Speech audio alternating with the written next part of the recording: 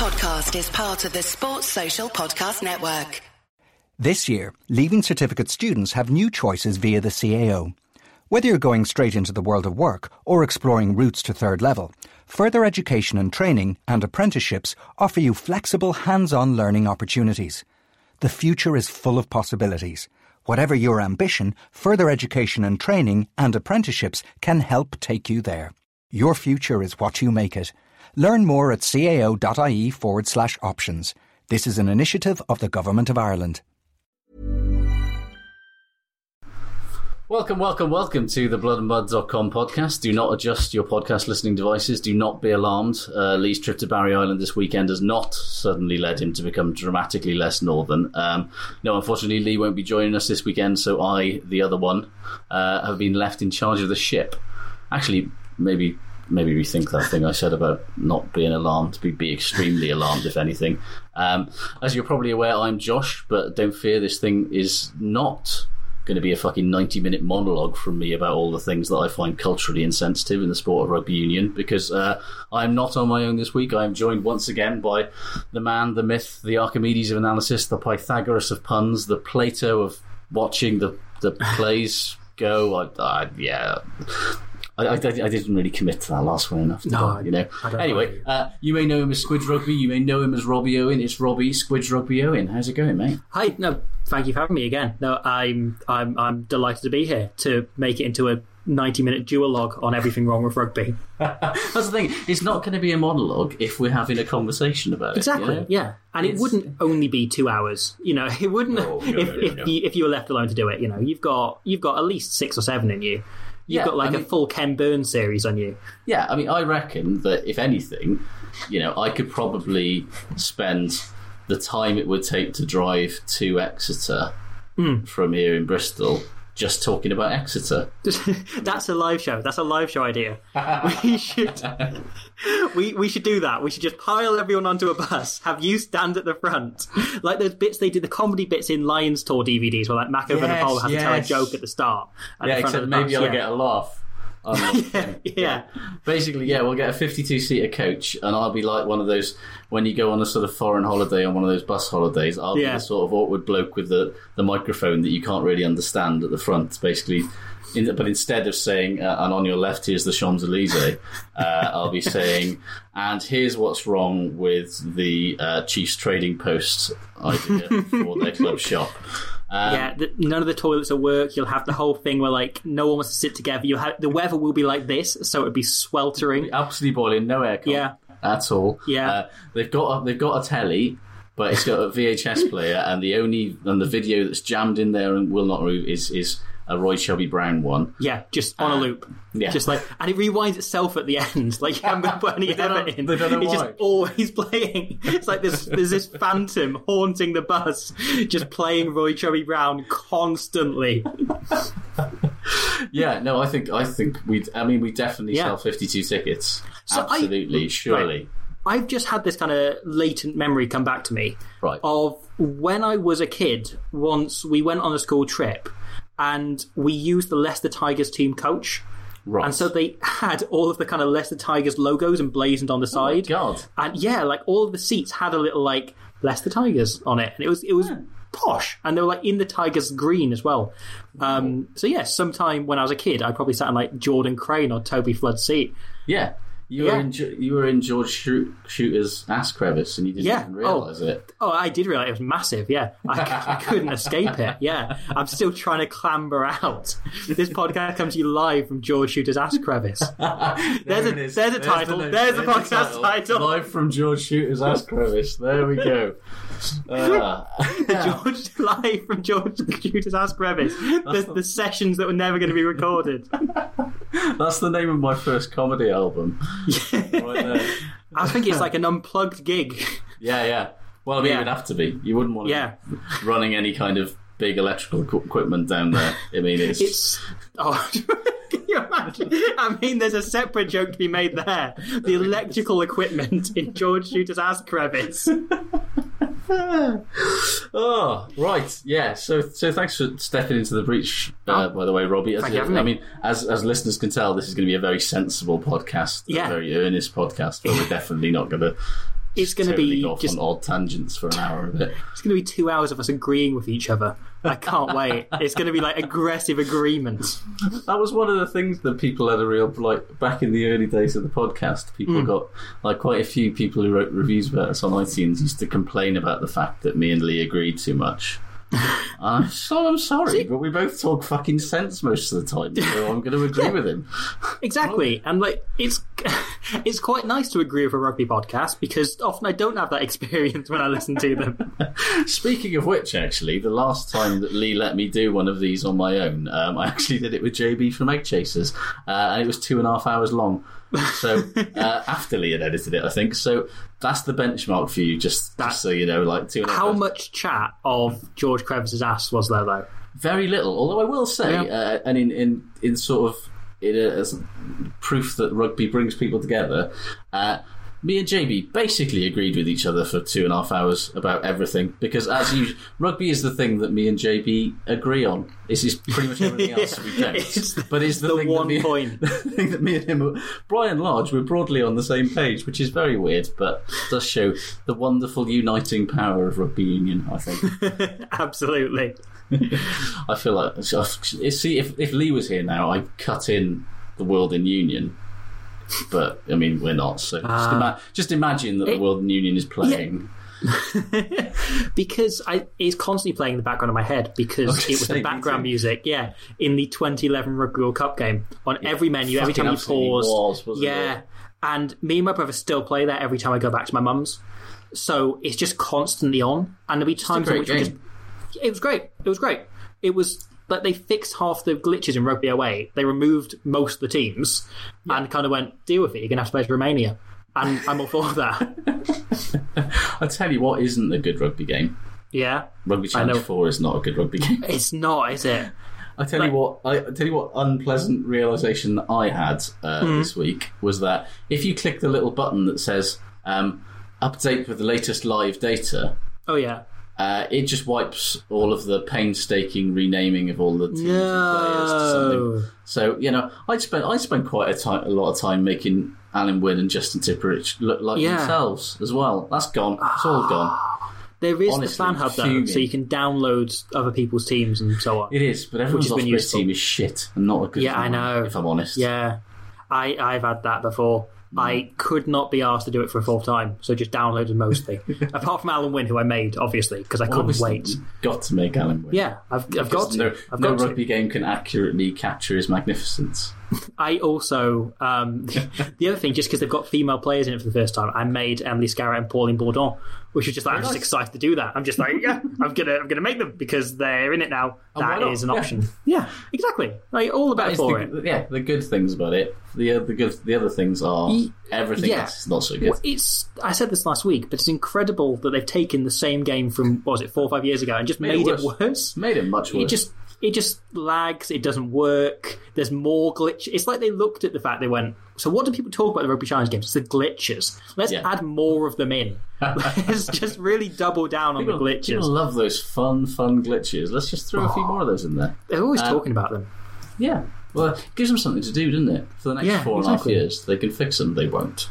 And that was the thing about the 2011 game, was that me and my brother there's certain glitches that happen, and we worked out compromises on all of them to make it fair. So we just have this shorthand now to make the game playable in a way it's actually quite broken. Who's got the time to think up a whole new shorthand for a whole new set of even worse glitches? Exactly. That's what I want. Refer back to the 9-year-old game. Yeah. Anyway, so this is going to be a short one, isn't it? If you want to get in touch with the podcast, you can follow Lee on Twitter at Blood and Mud, where his DMs are open, or you can contact him at lee@bloodandmud.com, although I'll level with you. If you do that after this one, it does have a definite I'd like to speak to the manager vibe. Yes, the amount of complaints he's going to get.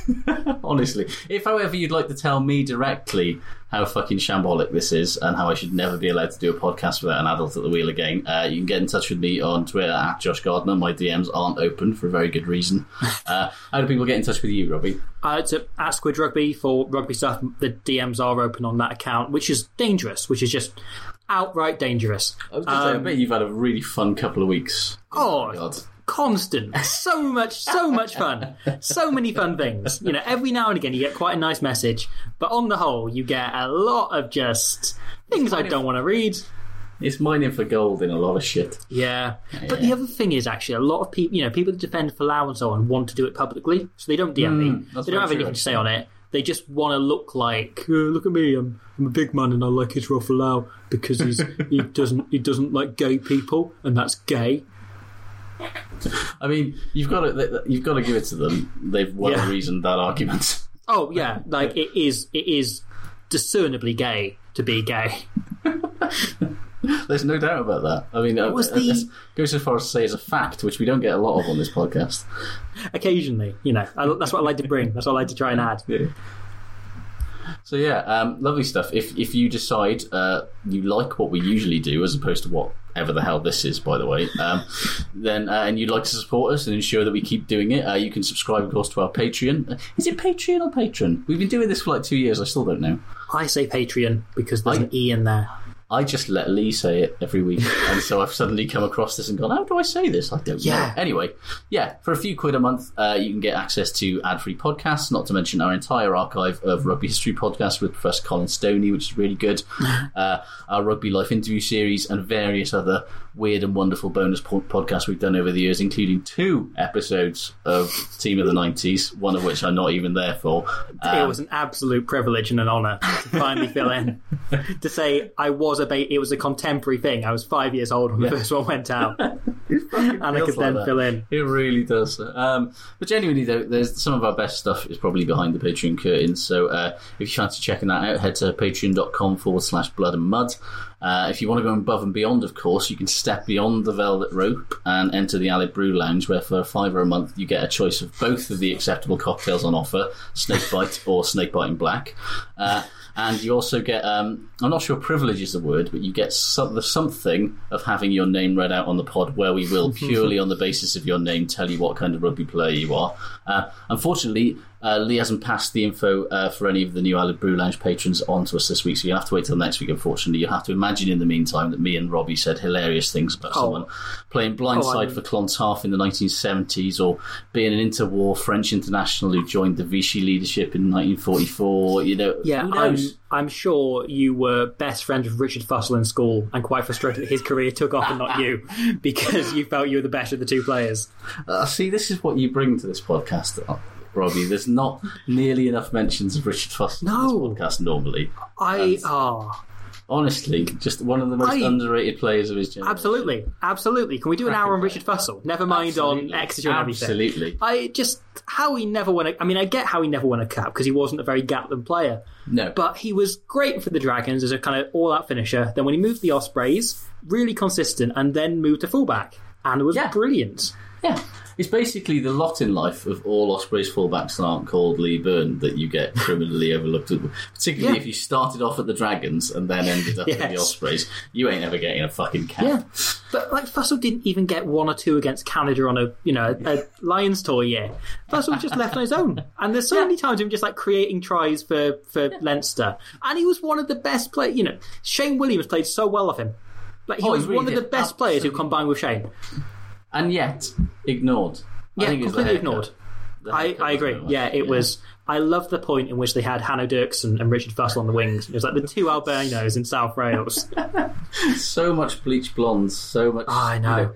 It was basically like being in heaven, as in the club in London in about 1956. It's great. It's the Super Rugby Aotearoa before its time. Yeah, there was no pandemic excuse for that much peroxide being in the Ospreys backline in 2009, but here we are. Was it just Jerry Collins appearing and they all went, he's the one person who can pull it off, but I reckon I could be the second? I mean, to be fair, I could understand why when Jerry Collins walks into your changing room, you go, I'll probably just do whatever that guy does, to be honest. Yeah. I mean, he looks like he's got it all sorted out. And what he does is go and buy TVs for pubs on the weekend, or go and play for Barnstaple Seconds. I love all of the sort of stories about Jerry Collins, about what he got up to when he wasn't literally playing or training with the Ospreys, which is basically just being a barfly. Yeah.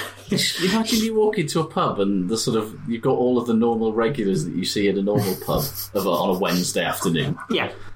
Oh, and then there's fucking Jerry Collins. And because there wasn't that kind of sadness about Jerry Collins that there is about any of the other regulars on a Wednesday afternoon.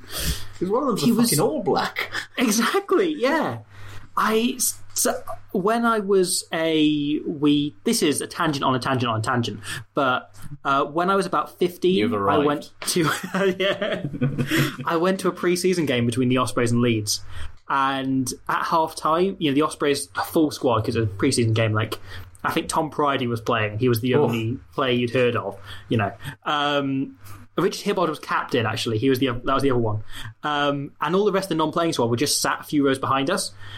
So at half time, my mum kind of said, "Oh, you're going to have to go up and say something to them, kind of ask for an autograph or something." And my dad was too nervous at the prospect of talking to Shane Williams, so sent me and my brother up. Alone. I had to do all the introductions, and still every single time Hugh Bennett comes on, when he runs on with the water or whatever for Wales, my mum will say, "Excuse me, Hugh," because that was what I said to him. But the whole time, Jerry Collins, there was a few other people going by with autographs and signing stuff. The whole time, Jerry Collins was wearing this really silly hat and trying to do tricks with it, and like spinning it on his finger and like adjusting the angle and just making everyone around him try and laugh. Ian Goff was sat at the back reading the paper, not engaging with anyone else. Glorious. And by the time I got to him, like he was doing a crossword, and so I didn't need to give him a pen. He used his own. It was great. I'll level you. I did not have Ian Goff down as crossword guy. No, neither did I. It's funny what you meant. It's funny what you meant. Exactly. But the moment I saw it, I was like, "Oh, that makes sense. I can see that. I can see Ian Goff as the guy who does crossword." Yeah. Like it won't be the cryptic crossword. He's not doing like the New Yorkers. But yeah, he'd have a good time. He does the puzzles. Of course. Yeah, he does like those maze puzzles and he doesn't work backwards. He goes from the start. Anyway, we start the podcast, as we always do, with a player spotted. And I would just like to say that for all the expectation that this would become an unruly mess from, let's face it, everyone, including me and you, we're at 16 minutes and 40-ish seconds, and last week we didn't start the podcast until like 34 minutes. So that's maybe I'm not the problem here. Right? You ever consider that? Maybe it's not me. I'm not convinced anyone here. I'm totally the problem. I just had an extra player spotted. I just threw in Ian Goff reading the paper. Yeah, you did. Like there's a bonus. We've got two. Yeah. Since we've had value for money. Now we've got another. What more do you want? So yeah. So we've got I've got so excited that we didn't waste half an hour at the start of the podcast. I've totally lost where I am in my notes. So this week's player spot, it comes from via the old DMs from Ben Cook, who writes, "My girlfriend and I were shopping for overpriced restored antique furniture and accompanying trinkets at the Pack House in Farnham in Surrey." Don't know where it is. Don't know where it is, but it sounds posh. I know where Surrey is. Yeah. I know where Surrey is, and that's all I need to know. It's an unbelievably good and moribund start, you have to say. Yeah. I'm bored already. So this situation, he continues, means that a Quins player can only ever be so far away, seeking non-pitch-based thrills in these unprecedented times. Is that a thing? Are Quins players into like antique furniture? I can sort of see it though. I it lines up as like there is something hipsterish about Harlequins. But it also makes me question how the hell Scott Baldwin is fitting in down there. That's a good point. Point. He doesn't strike me as an antique furniture guy. Maybe that's what the line thing was all about. He was just trying to impress people. Maybe. Who can say? Maybe he's reaching into the furniture shops when he shouldn't be. They say don't touch the display. He's always there. I don't know. Anyway, so Ben continues. My friend was coincidentally sat in the adjoining cafe where we decided to join him for a coffee when who walks in but Quins hooker and, according to Wikipedia, Guildford Rugby Club's head coach, Dave Ward. Oh, hello. The front of house... Hang on. Cafes where you have a front of house. This is something you do not get in Aberdeen, I'm sorry.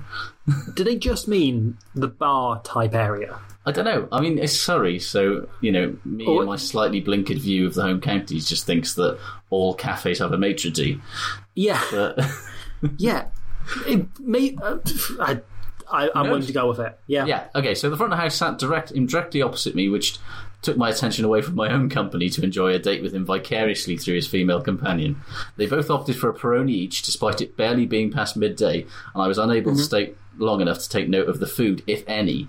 Who knows, perhaps he had also just been in the pack house browsing the same deliberately scuffed scaffold boards fashioned into luxury shabby chic shelving units, as I, just a few steps behind. We'll never know. Well, Dave Ward, day drinking next to a posh furniture shop in Surrey, I mean, it is mundane, but the fact that he's smashing beers at midday is verging on interesting, I'd say. Yeah, well, he's having one that we know of. Yeah. But, again, I wouldn't bet against it. No. Or anyway, maybe he's having more and then going back in furniture shopping. That's a dangerous game to start playing, though, isn't it? Yeah. You don't want to go high price furniture shopping 3 or 4 beers deep. Anything can happen. Exactly. Like, it's not just going around the shops. It's not like, the odd thing where you think, I'll eat a load of paninis. Like, no. This is a different experience. Absolutely, going around with. Yeah. No. Anyway, Ben, thank you very much for sending it in. Has anyone out there ever encountered a rugby player doing a more bougie activity than looking for restored antique furniture? If so, drop us a line at the usual places. I mean, the mind boggles.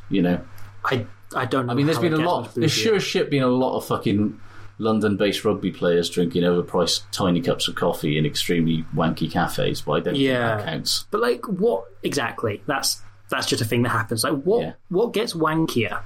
Like, is it you spot Mara Toje going into the BFI to watch a Wim Wenders season? You watch like that. I can absolutely believe it. There's got to, like a really highbrow play with a swear word in the title. One of those. Chris Ashton at the Globe. I don't know why that delights me, but I'd love to see Chris Ashton watching Shakespeare.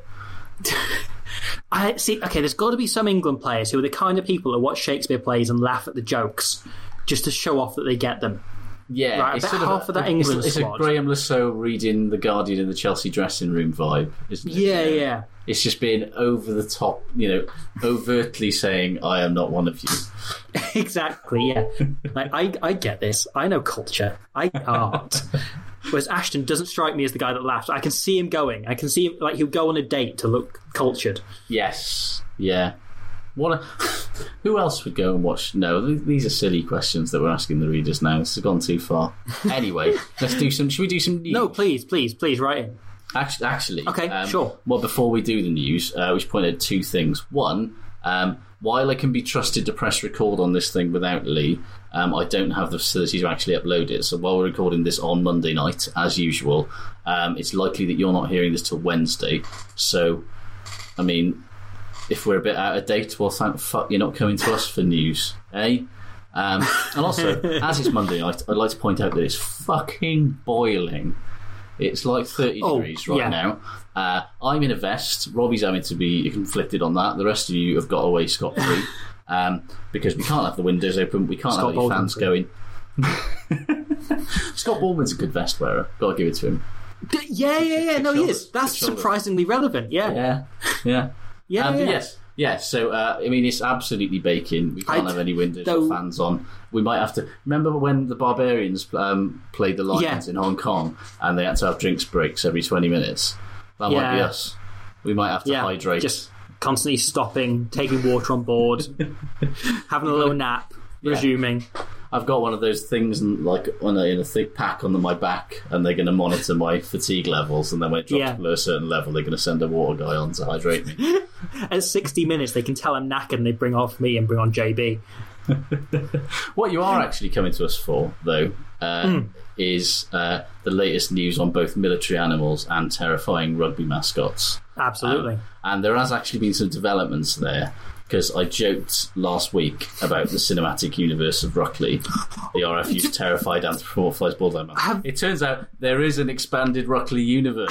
Have we had extremely similar afternoons? I think we've Have we both been looking this up this afternoon? Yes, we have. So I found out that Sunrise Productions, the company that originally designed Ruckley, also designed cartoon mascots for various other teams around the world, including Bocky, the adorable Springbok mascot of the SARU, and Sharky, the shark mascot of the Sharks.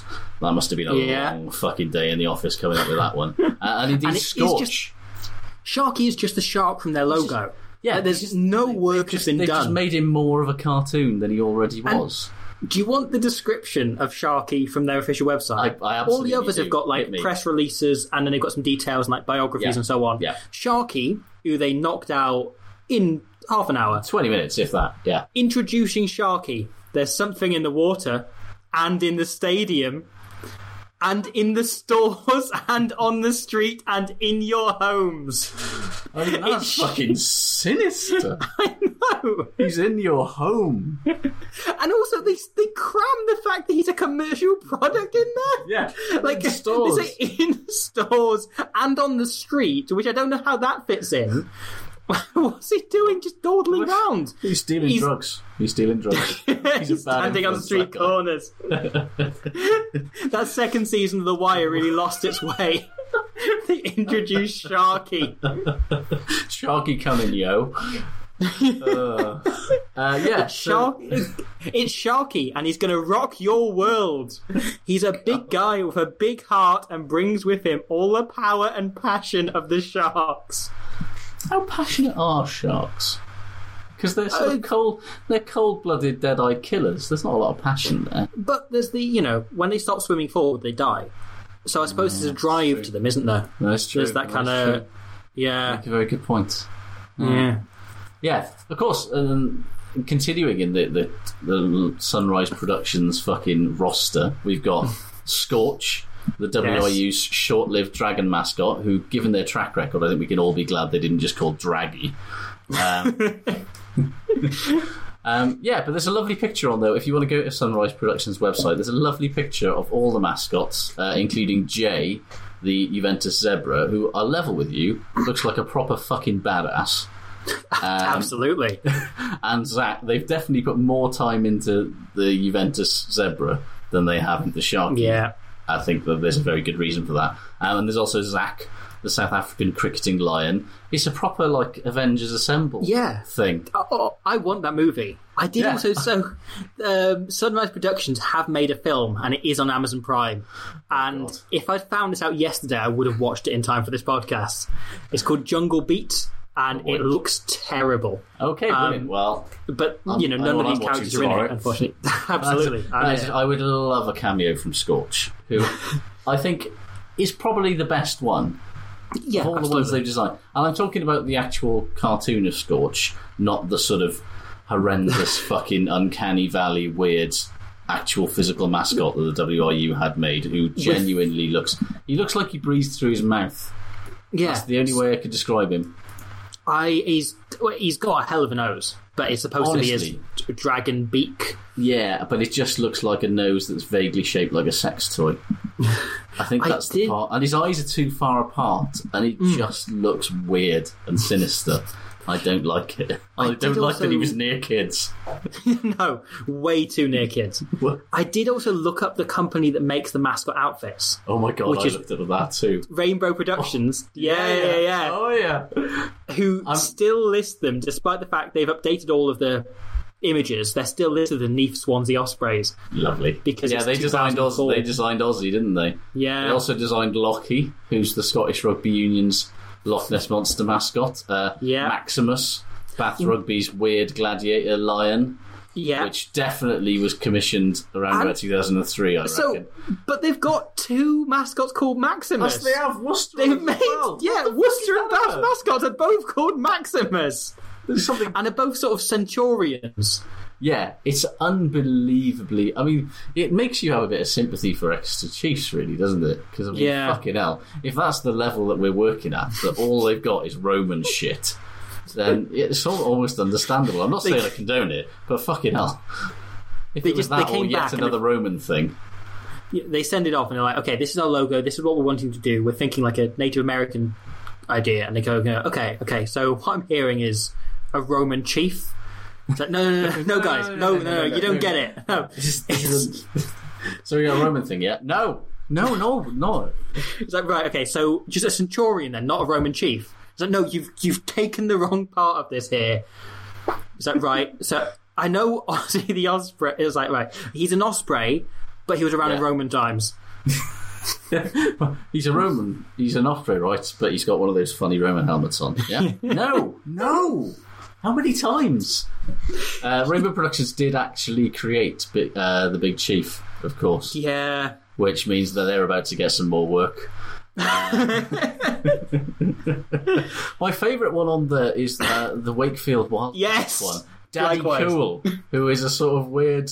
he's a cat with sunglasses on. I'm fucking absolutely here for him. I'd die for Daddy Cool. Absolutely incredible.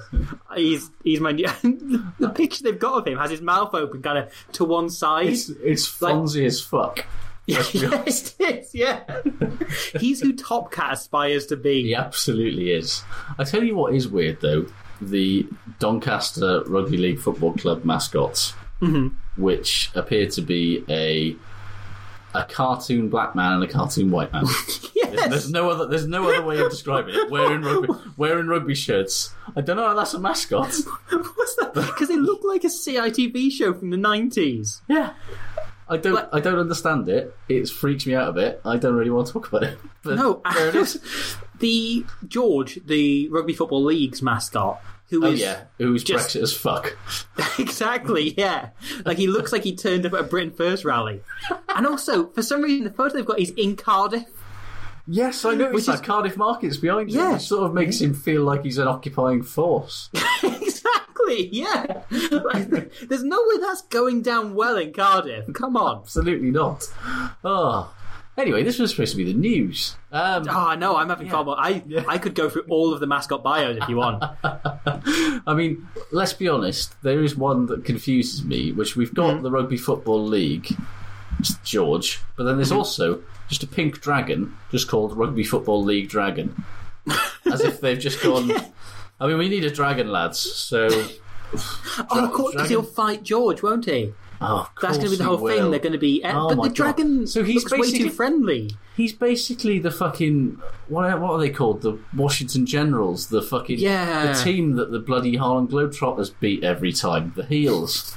That's his lot in life. Yeah. He's just sort of doing a thumbs up. Like, he looks quite happy. Yeah, he looks alright, you know. He looks like a decent lad. I'd rather go for a drink with the dragon than George. Yeah. Oh, me too. Oh, bless him. I'm on the dragon side. I'm with the dragon. Is to just be murdered over and over again. I mean, it's just... Can we get him and Scorch together?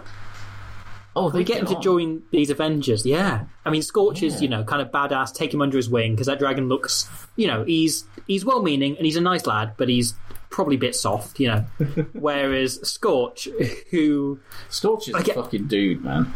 I know. He is, according to the bio, the final dragon. Oh, hello. Yeah.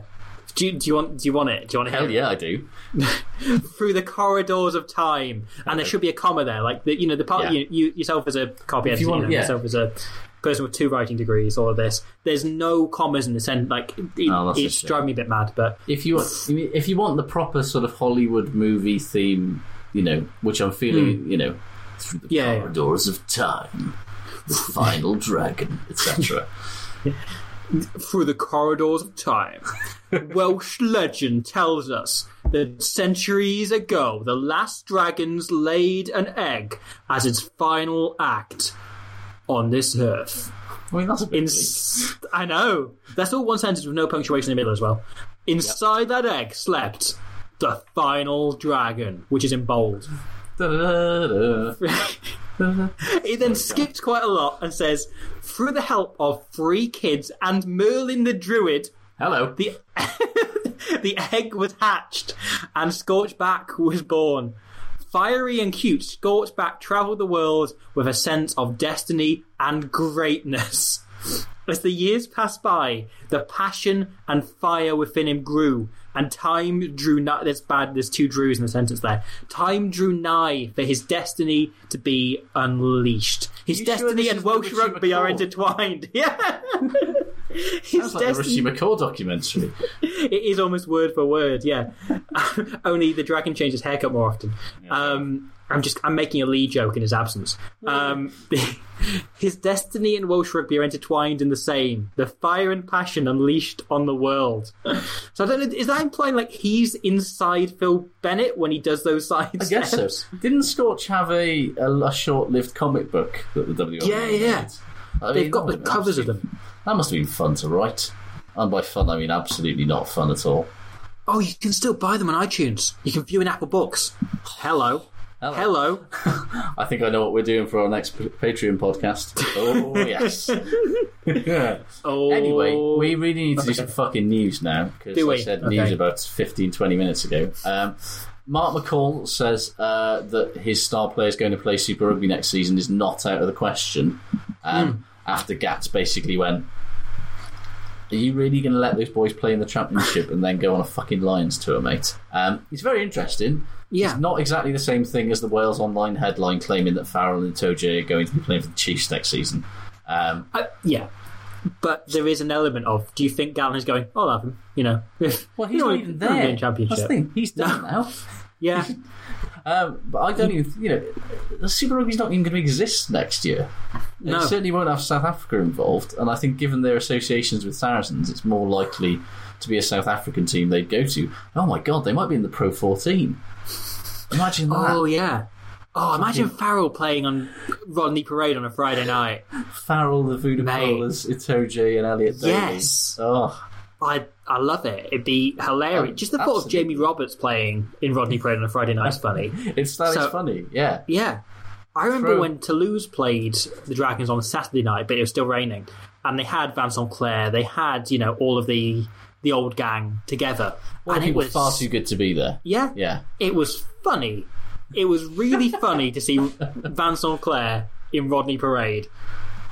And that is the gift that the Dragons will continue to give to the world, is that no matter how good they get, as long as they're at Rodney Parade, it will still seem weird that, fucking Bowden Barrett's at Rodney Parade or whatever its ridiculous thing is going to be.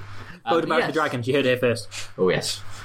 I mean, he's got to go somewhere, isn't he? And, yeah. He's not being played at 10. He doesn't like being played at 15. He's going to go to Japan for a couple of years and then get really angry with whoever's in charge of the All Blacks by then, and get angry that Scott Robinson's not in charge, and then he's going to go and play for the Dragons. Inevitably get dropped for Arwell Robson. Inevitably, without a doubt. Speaking of Scott Robinson, actually, did I say Robinson then? I keep saying Robinson for some reason. Anyway, he will not be going to coach in France, and is expected to stay with the Crusaders until 2023, which is a very telling time for his contract to be up. I think we'll all agree. It's funny that, isn't it? I know he said this thing in past that he wants to win every competition as a coach that he played in as a player. Yeah. And he played in France, so hence why there's always rumours he's going to go and play in France. He's going to go and coach, or rather go and coach in France. And I think that's a really cool ambition. I like that. There's something slightly bitter about it as well. Yeah. There's something slightly shithousey about... I wasn't good enough to win this as a player, so I'm going to come back and win it as a fucking coach. I'll tell you what, though, if you want to go and be a coach in the top 14, the ideal time to do it from a financial point of view is to do it after you've been an All Blacks coach that wins the World Cup, because then I'm pretty much sure that you can just write whatever fucking number you want on a piece of paper and Montpellier or Stade or Clermont or Toulouse will just go, yeah, sure, carry on. And that he's probably got at least 5 years of reasonably close to blank check signings, in that he's won Super Rugby basically 3 years in a row. He's won an equivalent competition this year. Yeah. That is actually probably more impressive than just winning Super Rugby. Yeah. As well as having won it a few years in a row. He's doing all right for himself. He's 45. Wow. He's got ages. Yeah. He could be a top level coach genuinely for another 20 years if he wants to. Yeah.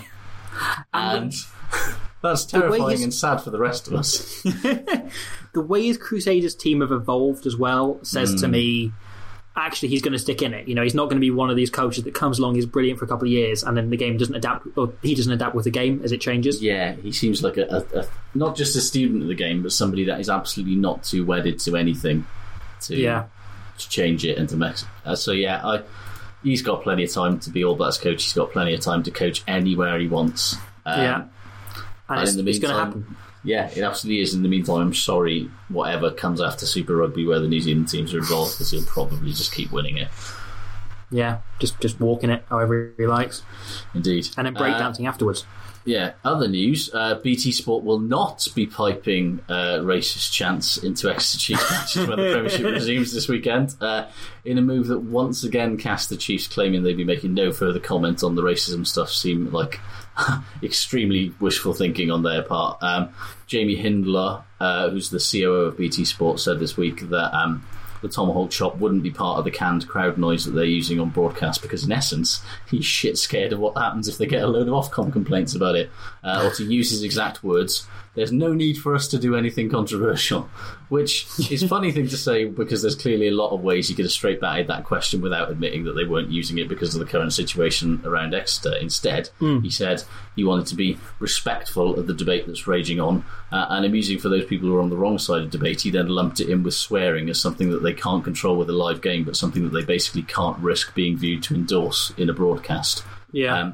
He said, if there's any abusive language, rude chants, or ones that aren't correct in a live environment, it's a lot harder to control. But this is a post-produced environment, and we're making the sound for the game, so therefore we can sensibly do something that doesn't offend people. Sensibly doing something that doesn't offend people. Now, there's a fucking concept that rugby could do with more of. Yes, I do. Oh, imagine that. That's a novelty. We'll never catch up. Never catch up. I'll tell you what that is. That is naive at best, but dangerous idea. But it's the sort of thing that you just hate to see in rugby, is that kind of dangerously naive thinking. Honestly, though, fake crowd noise is kind of lame when it's overdone anyway, so I'm not jumping for joy at this great victory for the campaign or anything. But this is at best, let's face it, a broadcaster trying to insulate itself from an issue without really trying to take a stance. It's like you were saying last week, though, that is how things change. It is through broadcasters and through big companies, in inverted commas, kind of going, actually, it's too risky for us to change that, or them going, actually, we're going to pull away from this. Yeah, and that's where things begin. So it's a step, it's a thing, you know. It is interesting on the flip side of that, though, that BT are still using their a Chiefs fan in a war bonnet as both an ad break ident and a thing to promote the restarting of the Premiership season, which is culturally just as demeaning as the chants, by the way, guys. But every one of these things is just further proof of how wrong the Chiefs got it with that initial thing, and how, to be honest with you, they're fighting a losing battle, because, as you say, the big brands that you work with can't and won't ignore this for much longer. On BT's policy on swearing, as they say that we can't control, I've just done a piece of BT Sport. It's just gone out after we're recording this podcast. And I can tell you now, they do not like you using the word bloody, which I'd assumed they couldn't swear otherwise. I called it semi-bloody Redrada, and they had to cut the word bloody out. So if you listen closely, Redrada. Yeah. So I got an email saying, "This is great, we like it, but be a bit careful with your language." Like, right, okay. Language? Yeah. Like, I had an English teacher who once he would go on like these massive tangents, so he'd love this podcast. And he once went on a 20-minute rant about how bloody is the worst swear word because it actually means something, whereas all of the others are just noises. You know, someone just went, that sounds good, so we're going to make it a noise. Whereas bloody means by the blood of Christ, and therefore it's the worst swear word. I mean, that's absolutely news to me. I'll level with you. Yeah. Yeah, fair enough. The things you learnt in Mr. Sweeney's English class. Yeah. I'd love it if they'd just pasted another word on top of bloody. Semi-flippin' Radrada. So, like, I mean, films on planes. Like the commentary on Rugby Challenge 4. Yes, yeah. That's actually how it's read out. Semi-Radrada makes the break.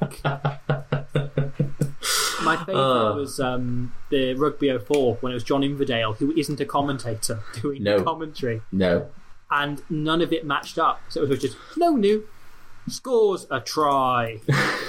Because they had individual words and they kind of locked them together, and you could hear the join at every single point. It was great. The Rugby 20 game commentary was so bad that I had to turn it to the French commentary, because I just preferred not knowing that they were getting everything wrong all the time. Yeah.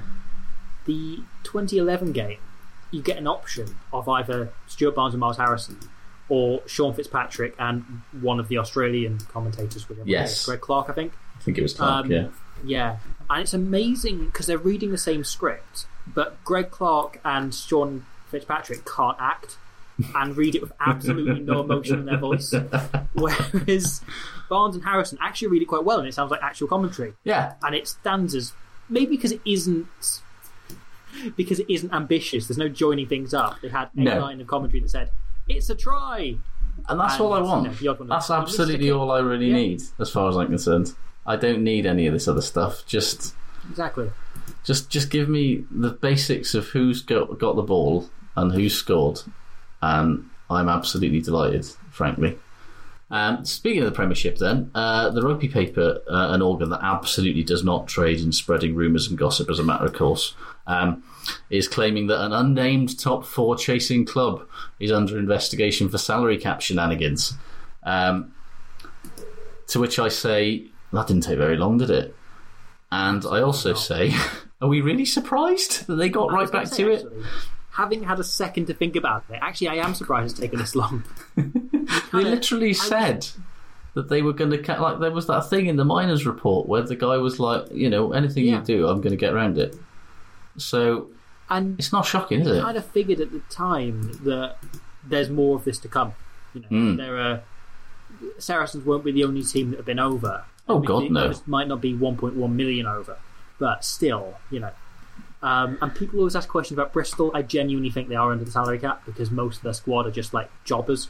Yeah. They've got a handful of really huge stars, but then most of their squad are actually just mid-table. It's not so, like they're saying they make it's been vague enough in this top 4 chasing description that literally everyone from London Irish up to Exeter could theoretically be claimed to be chasing the top 4. As you say, everyone's assuming it's either Bristol or Sale. But I think that's, to be honest, purely based on the splashing of cash that both teams have done. And who knows? Steve Diamond looks like a criminal anyway. He's got that energy about him, hasn't he? Yeah, he's got a doesn't give a fuck energy about him. But he'd break the salary cap for fun rather than because he wanted to sign that. He signed money to prove a point to go over. Exactly. Yeah. So who knows? I mean, it doesn't even mean that it's only one club as well. It could be multiple clubs. In which case, hold on to your fucking hats, everybody, because this thing's about to get fucking mental. And with this situation with Wasps fighting Coventry City fans on Twitter. Yeah, that's weird. The Wasp seems to be trending about twice a week, and it's all Coventry City fans getting really, really angry over nothing. Yeah. Well, not over nothing. The stadium. Over nothing new is the sort of... Exactly. Yeah, it's the same old story that, Yeah. It's not good, is it? Let's be honest. So it could be Wasps. It could, It could be this thing. There's a lot of teams. It could be literally anyone. Yeah. But who knows? Well, we shall see. It won't be Gloucester, but I wouldn't be surprised if they picked up on it anyway. It might have been Gloucester about 6 months ago, but since then they have done a lot of cutting. Gloucester are under the cap, but they accidentally file their report wrong and list themselves as being in a Plymouth Albion style, and the RFU for some reason has absolutely no empathy at all. Which we haven't spoken about this on the podcast, by the way, but that is fucking absurd. But anyway, let's not go down that road because that's a story that's about a month old now. Have you got any news, Robbie? So Joe Schmidt might be about to be appointed the World Rugby Director of Rugby and Performance. Okay. Which is a really vague title. I was going to say, what is that job? What do you do? I don't know. So it seems like... And neither does he. World Rugby are hiring him to just kind of watch rugby and tell him what's going on. I mean, I could have done it. Isn't that what World Rugby pay you to do? Exactly, they're paying me. Joe Schmidt's coming after my job. Next week, Joe Schmidt will be telling you about a roundup of accidental skill plays. Whatever it is they got me doing. So he's part of a specialist breakdown group, which led to some of the rule changes that have been beneficial to Super Rugby Aotearoa. Notice, no mention beneficial rules in Super Rugby Australia because they're all shite and I hate it. Yeah, really terrible. And the 80-20 thing just doesn't... I hate it. Doesn't work. It's rubbish. I said this on the podcast where I was you 2 weeks ago. But I was filling the quota for miserable Osprey fans. Instead, we've gone overboard. But yeah, it's a lawmaker doing an attack coach's job. And it overcomplicates the rules in a way we don't have. There's no need. There's just no need. No. It's the law I have been most resistant to since they proposed changing the scoring system, which didn't need to be done. I liked it. I liked the idea of it in theory, and then I saw it in practice and realised it was shite. Yeah. And that's my feeling on the whole thing. So Schmidt is still based in Ireland. Woodruff would have offices in Dublin, so he'd work there. Yeah, I mean, listen, why is he working in an office? We live in a COVID. Surely this is a job where he can definitely watch rugby from home. Yeah. I prove that every weekend. I'm a case study in whether or not that's possible. Yeah, so his job is the management of match officials, interacting with coaches on law implications, and helping to drive high performance in emerging rugby nations.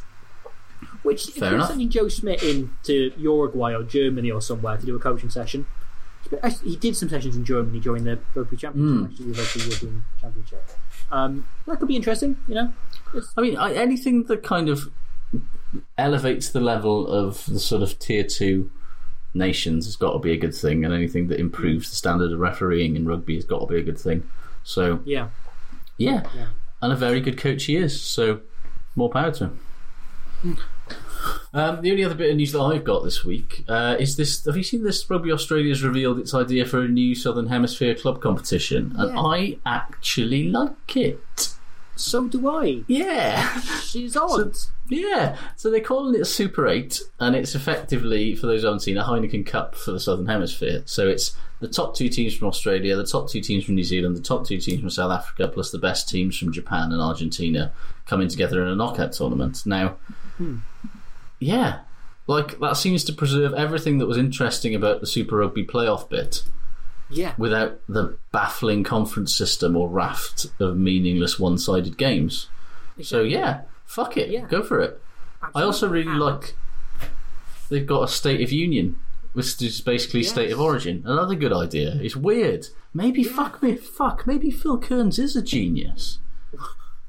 All along, secretly, he's been hiding it well. Yeah, maybe Raylene was stopping all of this good ideas coming out. I feel I'm shook. I'm shook to my core. A, it would work. B, it would mean we get to watch the Jaguares more. Yeah. Which apparently the Argentine Union want to try and continue, but it looks like they'll be playing in the Super Rugby, the South American League rather. Which means they're going to absolutely fucking batter everybody in South America. Yeah. Like 100-0 every week. Exactly. Like suddenly, you know, Montero and Nalanga are not the best back three in that competition. Yeah, definitely not by some distance. Yeah, but I like it. I say, why not? Yeah. I mean, one of a bit of rugby news. Sorry. Oh no, go on. Yeah. Go on. No, crack on. I saw the headline and I thought I'll wait and read this on air. Brilliant. Number 8, Dwayne Vermeulen, victim of blackmail plot. Oh God, here we go. So, it looks like Dwayne Vermeulen was the target of a blackmail plot after criminals hacked into his email, PayPal, and social media accounts this week. So they've demanded he pay a ransom this weekend of 800 ZAR, which I don't know how much that is in quids, but I'm assuming it's a lot. Basically, he posted something on Instagram or clicked on a link on Instagram, and it's given his PayPal, his email, everything. Did you say 800 South African rand? 8,000. Okay, because that's still fuck all. How much is That's 346 quid. Oh, come on, Dwayne. Mate, I'd pay that to get my fucking PayPal back. Yeah. You've won a World Cup in the last year. 346 £346. Even if you go by the tourist rate, that's not going to be much more than fucking 360 quid, mate. You're alright. He was at Toulon last year. He's got 360 quid lying around. Come on. Seriously. I tell the police all of this, but come on. Just fucking... He's in the top league now. He's earning mega bants. Fucking hell. This is Dwayne. Dwayne Vermeulen is incredibly tight. Unbelievably tight. He's, to his own detriment tight. Yeah. When he goes for coffee in those London coffee shops, those fancy London coffee shops with all the players in London, he's catching up with them. He's not paying, is he? No, he's going to get a tap water, or somebody else is going to pay. He's the kind of guy, right, who, and I speak definitely not as one of those people, who puts his round last and then goes home early. I've definitely never done that when I was in uni. No, of course not. That definitely didn't happen. Of course not. No.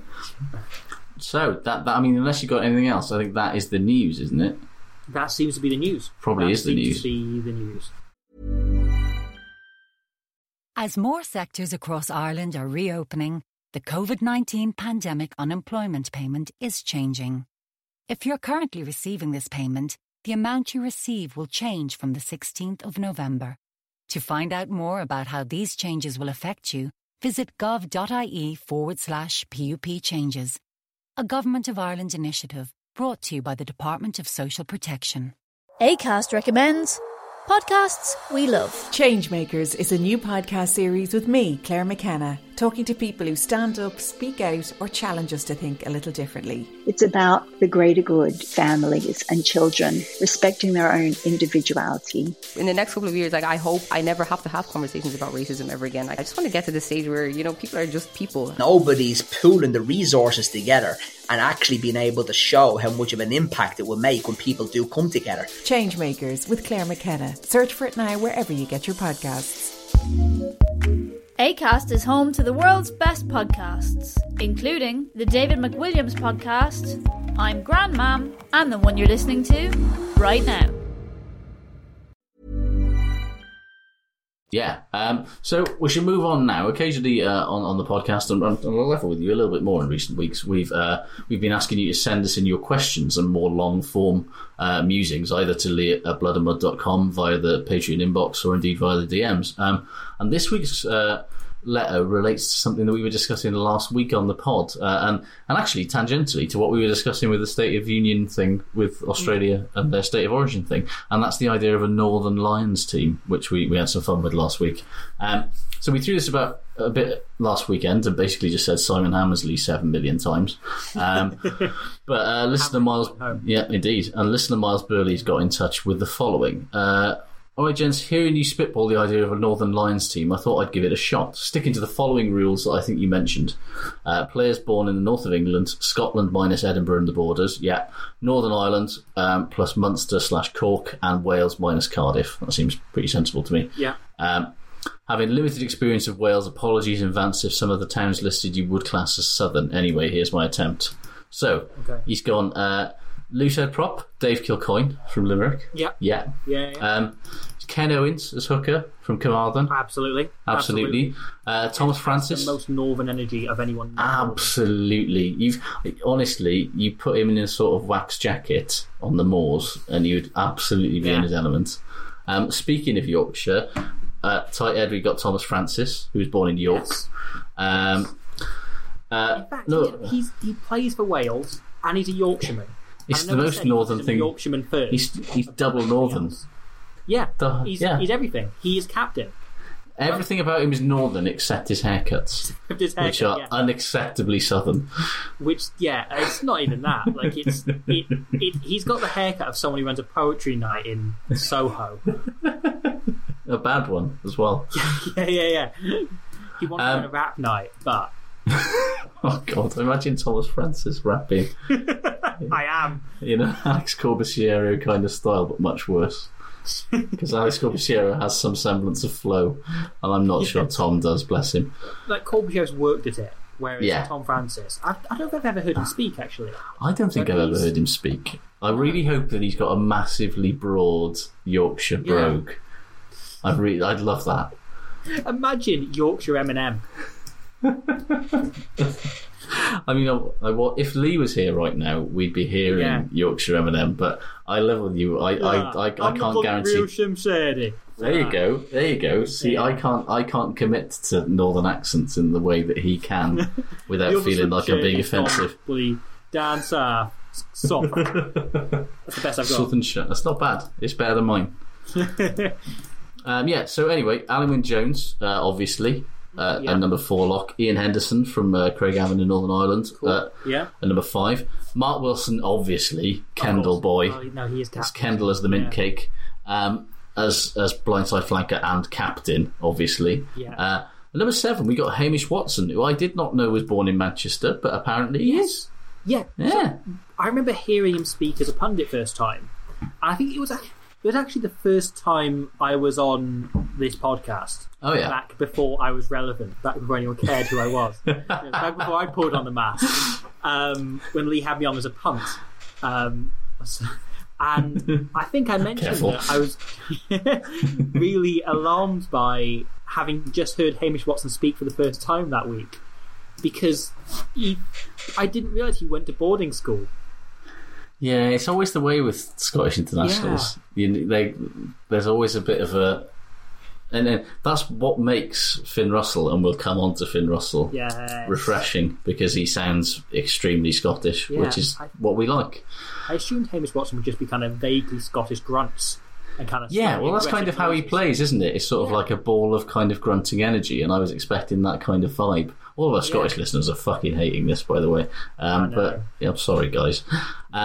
So at number 8, we've got Josh Navidi, which is a little bit of a stretch positionally, and also Bridgend is technically now Tory, but we'll forgive. Yeah, okay. But as it's a recent occurrence, and I'm kind of hopeful that it won't last long, I'll let it slide for the time being. Number 9, Josh Navidi, the most northern. I don't know. I'm sure there must be more northern back rowers. You'd think so, wouldn't you? Mark Wilson can play 8. I'm sure he can shuffle around who fit in the mould. Oh, Josh Beaumont, Blackpool. Josh Beaumont, yes. Yeah. In terms of quality, I'd want Navidi over Beaumont, if I'm honest. Sure, but is that what we're picking on?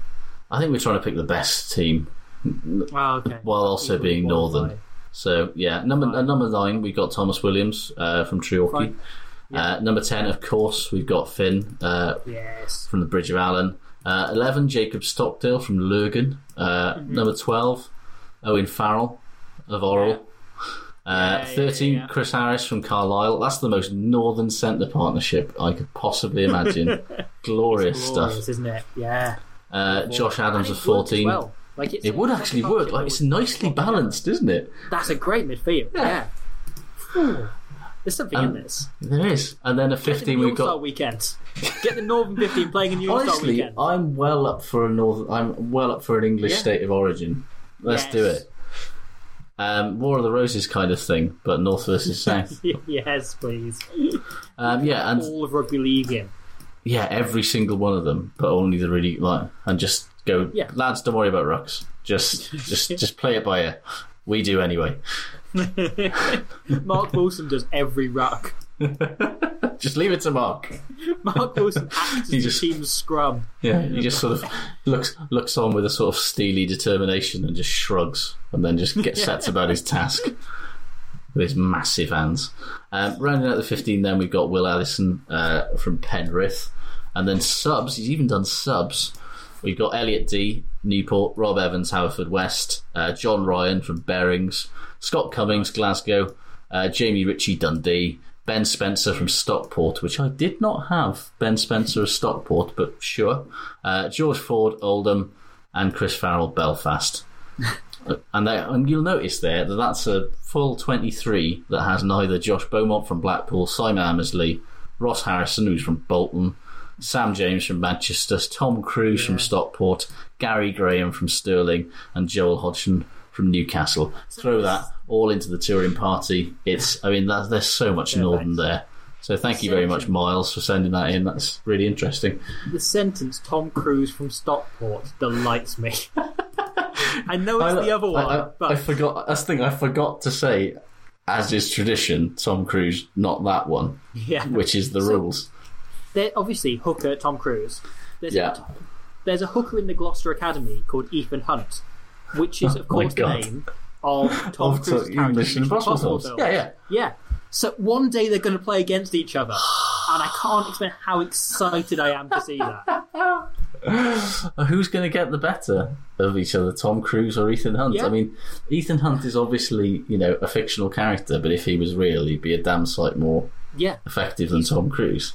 But then Tom Cruise is Ethan Hunt. Man. Exactly. It's baffling. Can we get a guy who shares a name with Philip Seymour Hoffman's character from Mission Impossible 3, please? Yeah. Well, there was a was he a sail winger called Tom Brady? Yes, Leicester, yeah. Yeah. Centre and wing. One of those guys. But yeah, he was basically just people just were like, oh well, you're called Tom Brady. Let's write a news story about this. Which absolutely shouldn't have been a news story, but welcome to news journalism in the 2010s, I'm afraid. And there's no way his parents could have known, which is the sad thing. No, it's the thing. It's not like Lou Reed. It's not Lou Reed's parents who absolutely did know and just did it for a laugh. The Harley Davidson in MLR who plays on the wing. Yeah, his parents knew. They knew what they were doing. Of course they do. So I'm called Robbie, and my parents always... Robert's on the birth certificate. My parents always intend to call me Robbie. And my brother is called William. So it's Robbie Williams. And I know. But my parents apparently had the conversation where they realised and then thought, no, it'll be done by the time they're 5. And boy, did that not turn out to be the case. Boy, did they get that one wrong. Yeah, that's still there. Every now and again, someone puts it together and just clocks it. And goes, wait a second. So we've got a couple of other kind of tweets in on topics past him that I thought we'd talk about as well while we're doing correspondence, including this revelation from Tom Finch, belatedly adding to the rugby side jobs chat from episode 202. Can't remember that, I'll level with you.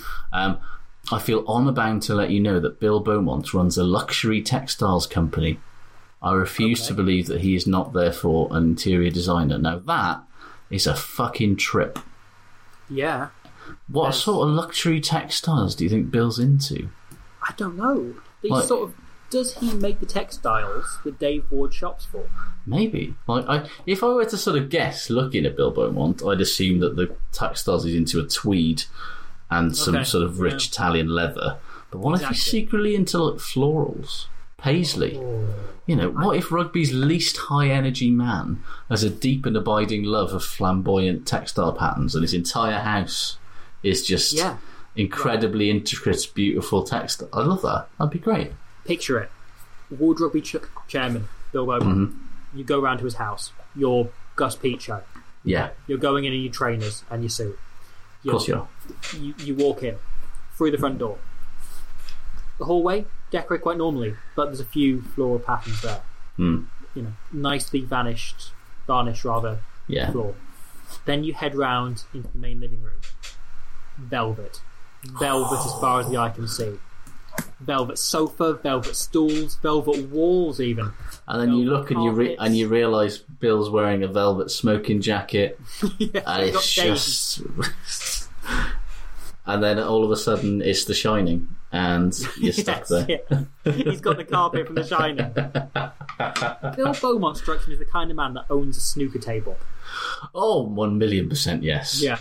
That guy absolutely owns a snooker table. And it has its own room. Yeah. And it's got the proper lights and he's probably got it custom felted in one of the floral textiles that he really likes. Yes. Lovely stuff. Yeah, what a lovely thought. A variety of 6 cues, and he's got a favourite, and he always demands to have that one. And anytime it gets that by accident, he kind of just says something to make them put it down, and he'll take it. They won't notice. And he never fails to tell you, anybody that visits, that in 2007 Ronnie O'Sullivan came for a game around this table, and he had a 130 break, and he was really annoyed with himself, and he played left-handed. That's the only interesting thing that's ever happened in that snooker room. And God, he loves telling it. God, he does. That and the time Brian Habana came round. But those stories are not safe. They're not the same. They're not the same time either. No, because that would be too much in one go. Oh, Brian and Ronnie. Oh. I bet there's a handful of really wild stories that he alludes to constantly. Gus Pichot is kind of short and having to lean over the table massively to hit shots.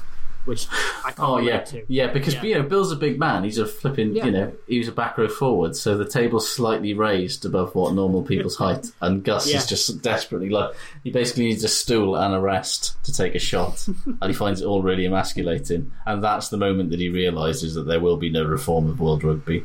That he's just been toying with him the whole time. Made him bet making a good video game on a game of pool. So Bill Beaumont, Flamboyant Textiles, who knew? Yeah. And then finally, this came in as a shit good, but I think it's worth talking about here, and it comes from Ruben Fisher, who says, good, the 2-week discussion of military animals, agreed. Yes. Yes. Shit, that we've had no mention of Bamse, the Norwegian naval dog who would fetch his crew from the pub. Well, fucking hell, let's talk about Bamse, baby. Let's talk about you and me. Bamse, which is Norwegian for big boy or teddy bear. Love that already.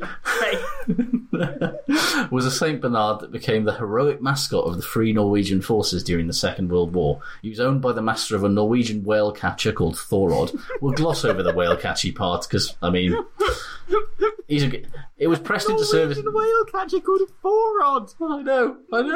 It's so perfect. Real. This is an adventure book from the 1830s. I mean, it's Wikipedia. It might all be made up, but it was pressed into Tom Brown's school days. Thorod, right? Or Thorod. I mean, if you were Welsh, that would be Thorov, but I don't think it is in Norwegian. Was pressed into service of the Norwegian Navy during the war, and later was one of the very few Norwegian Navy vessels to make it to Britain after Norway's defeat by Germany, where the Thorod was turned into a minesweeper and was based out of Montrose in Scotland. It was just a game you play on your PC when you're bored, that no one really gets, but some people are inexplicably good at. Yeah, basically that, yeah. So now Bamse go on, yes. was by any measure a good boy.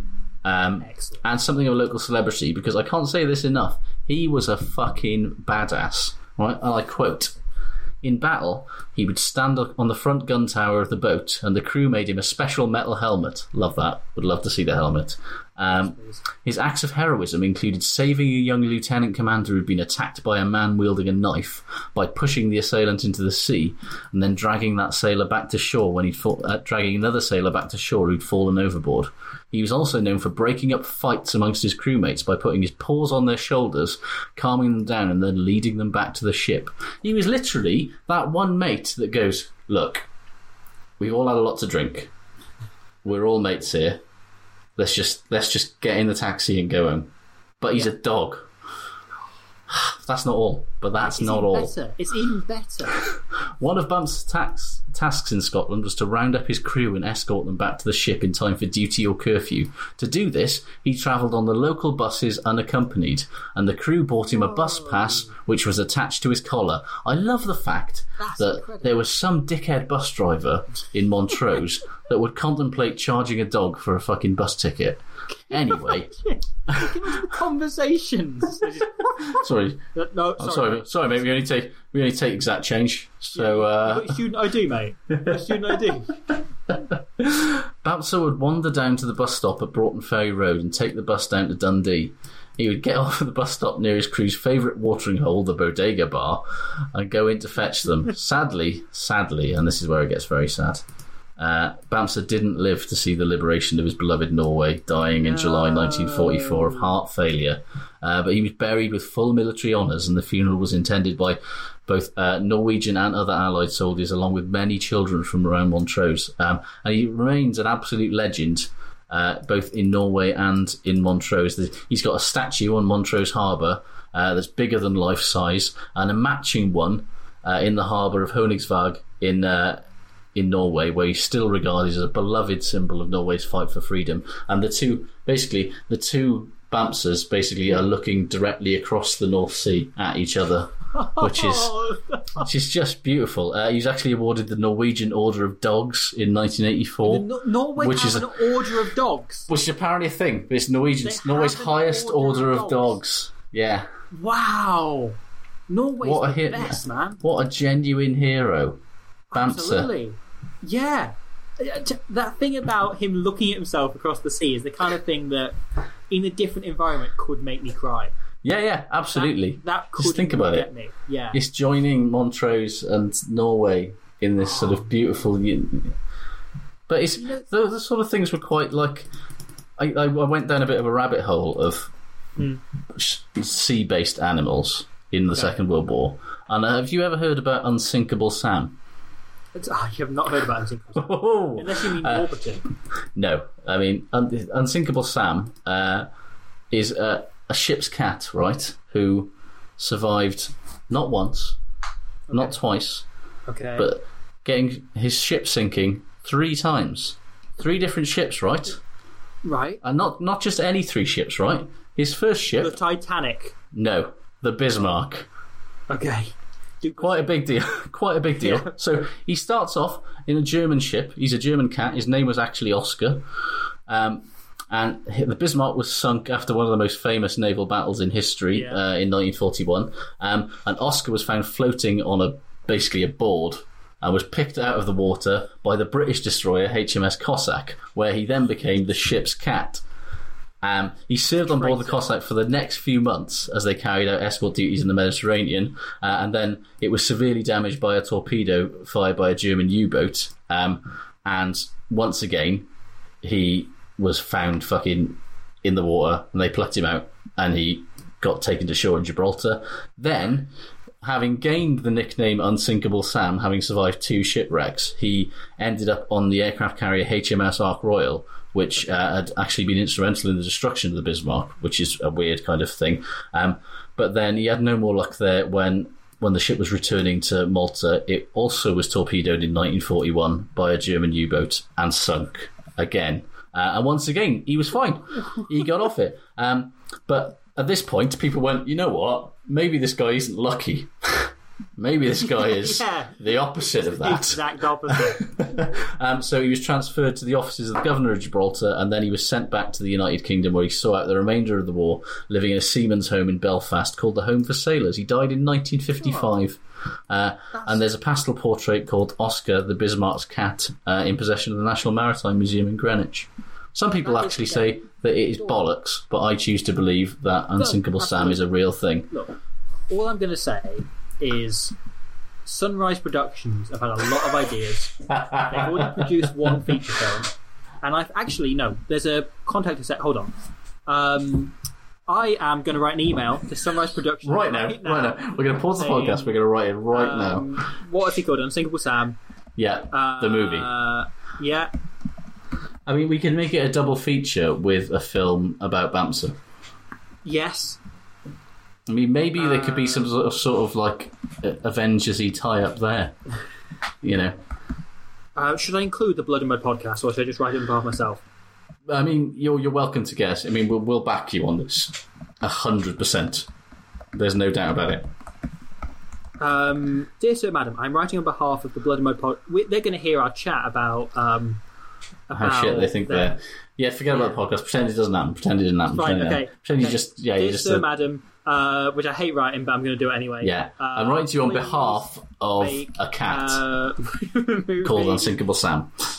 And a full feature film at that. None of this short film bollocks. Minimum $200 million budget. Yeah. Brackets, our Pixar available. Tom Cruise in the voice cast.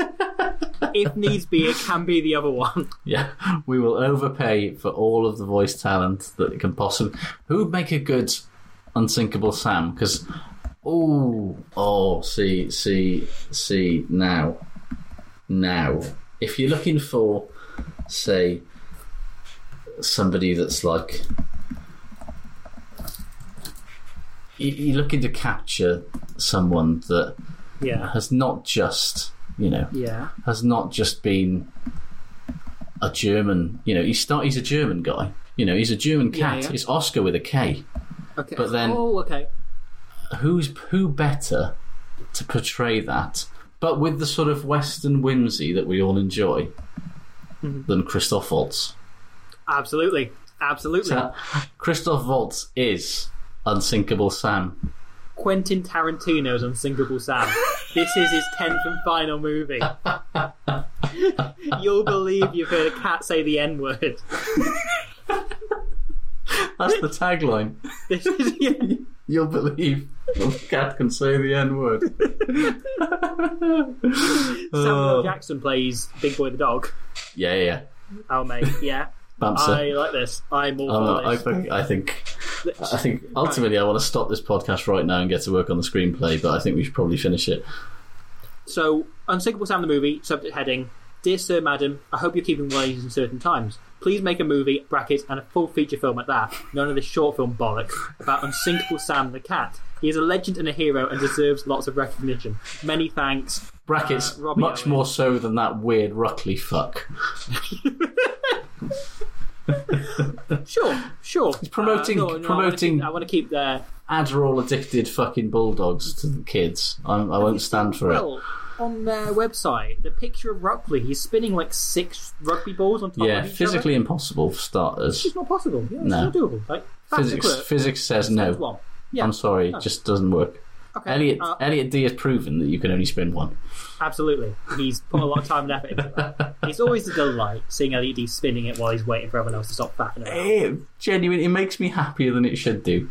Yeah. Because it just shows that he's not taking life too seriously. Exactly. And I think we can all learn from that.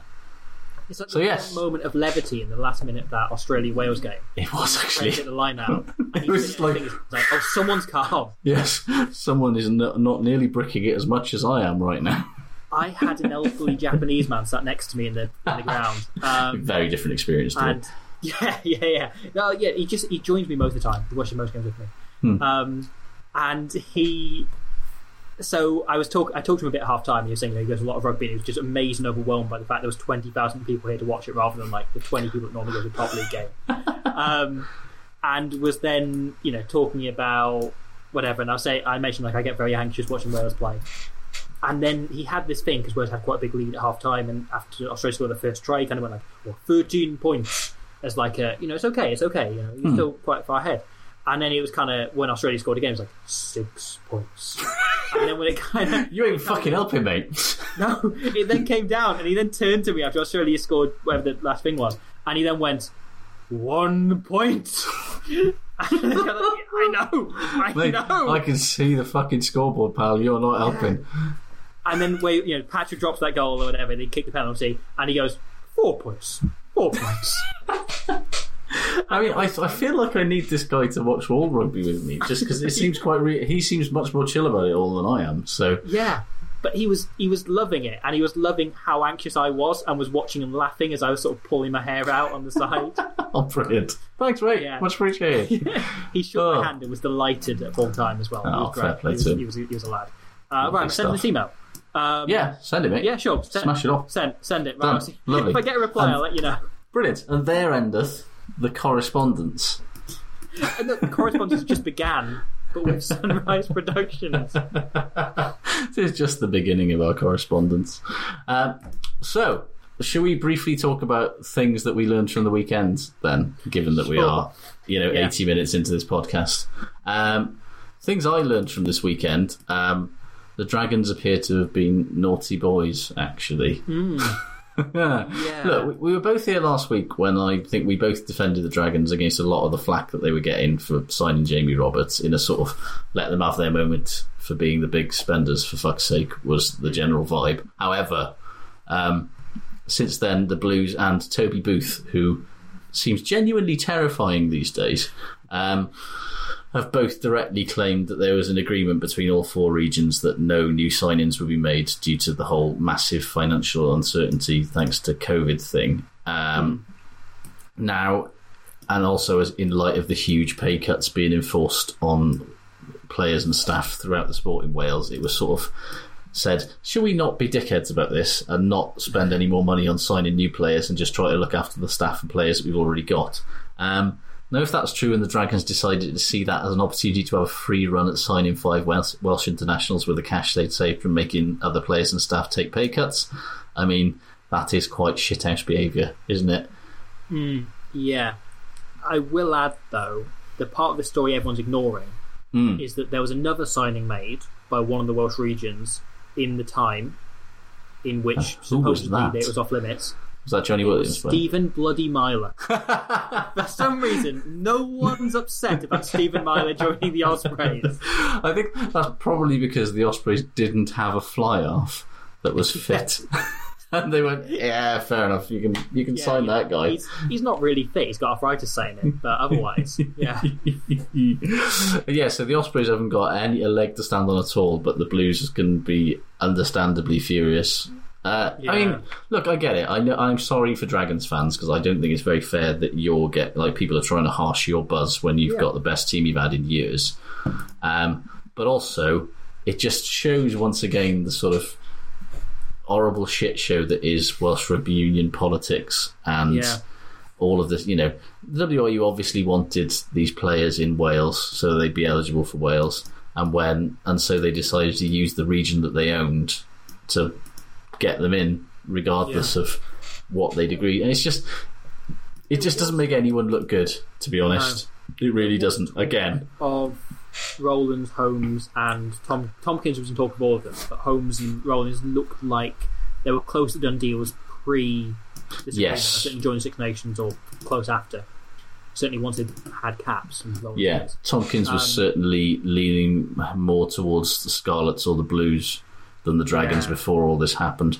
Ross Moriarty was rumoured to be quite close to the Ospreys signing him at one point. I think it's just one of those things where it feels like something untoward and unfair has happened, and it's not any fault of anybody in the Dragons fan base, or even you can't really blame the Dragons coaches for going, fuck yeah, we'll take those 5 fucking good players. But it's just annoying and sort of unseemly that the WRU's kind of uneven situation where they own a region that is supposed to be cooperating with the other 3 regions, but they're actively using it to compete with the other. It's just the whole thing.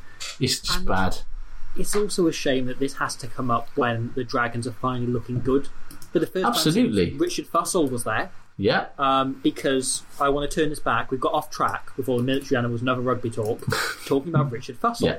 The most underrated player of the last 20 years. Possibly the best player of the last 20 years. I'll let you commit to that one. Those last 2 seasons at where the Dragons were pretty good. They weren't necessarily great, but they were relevant.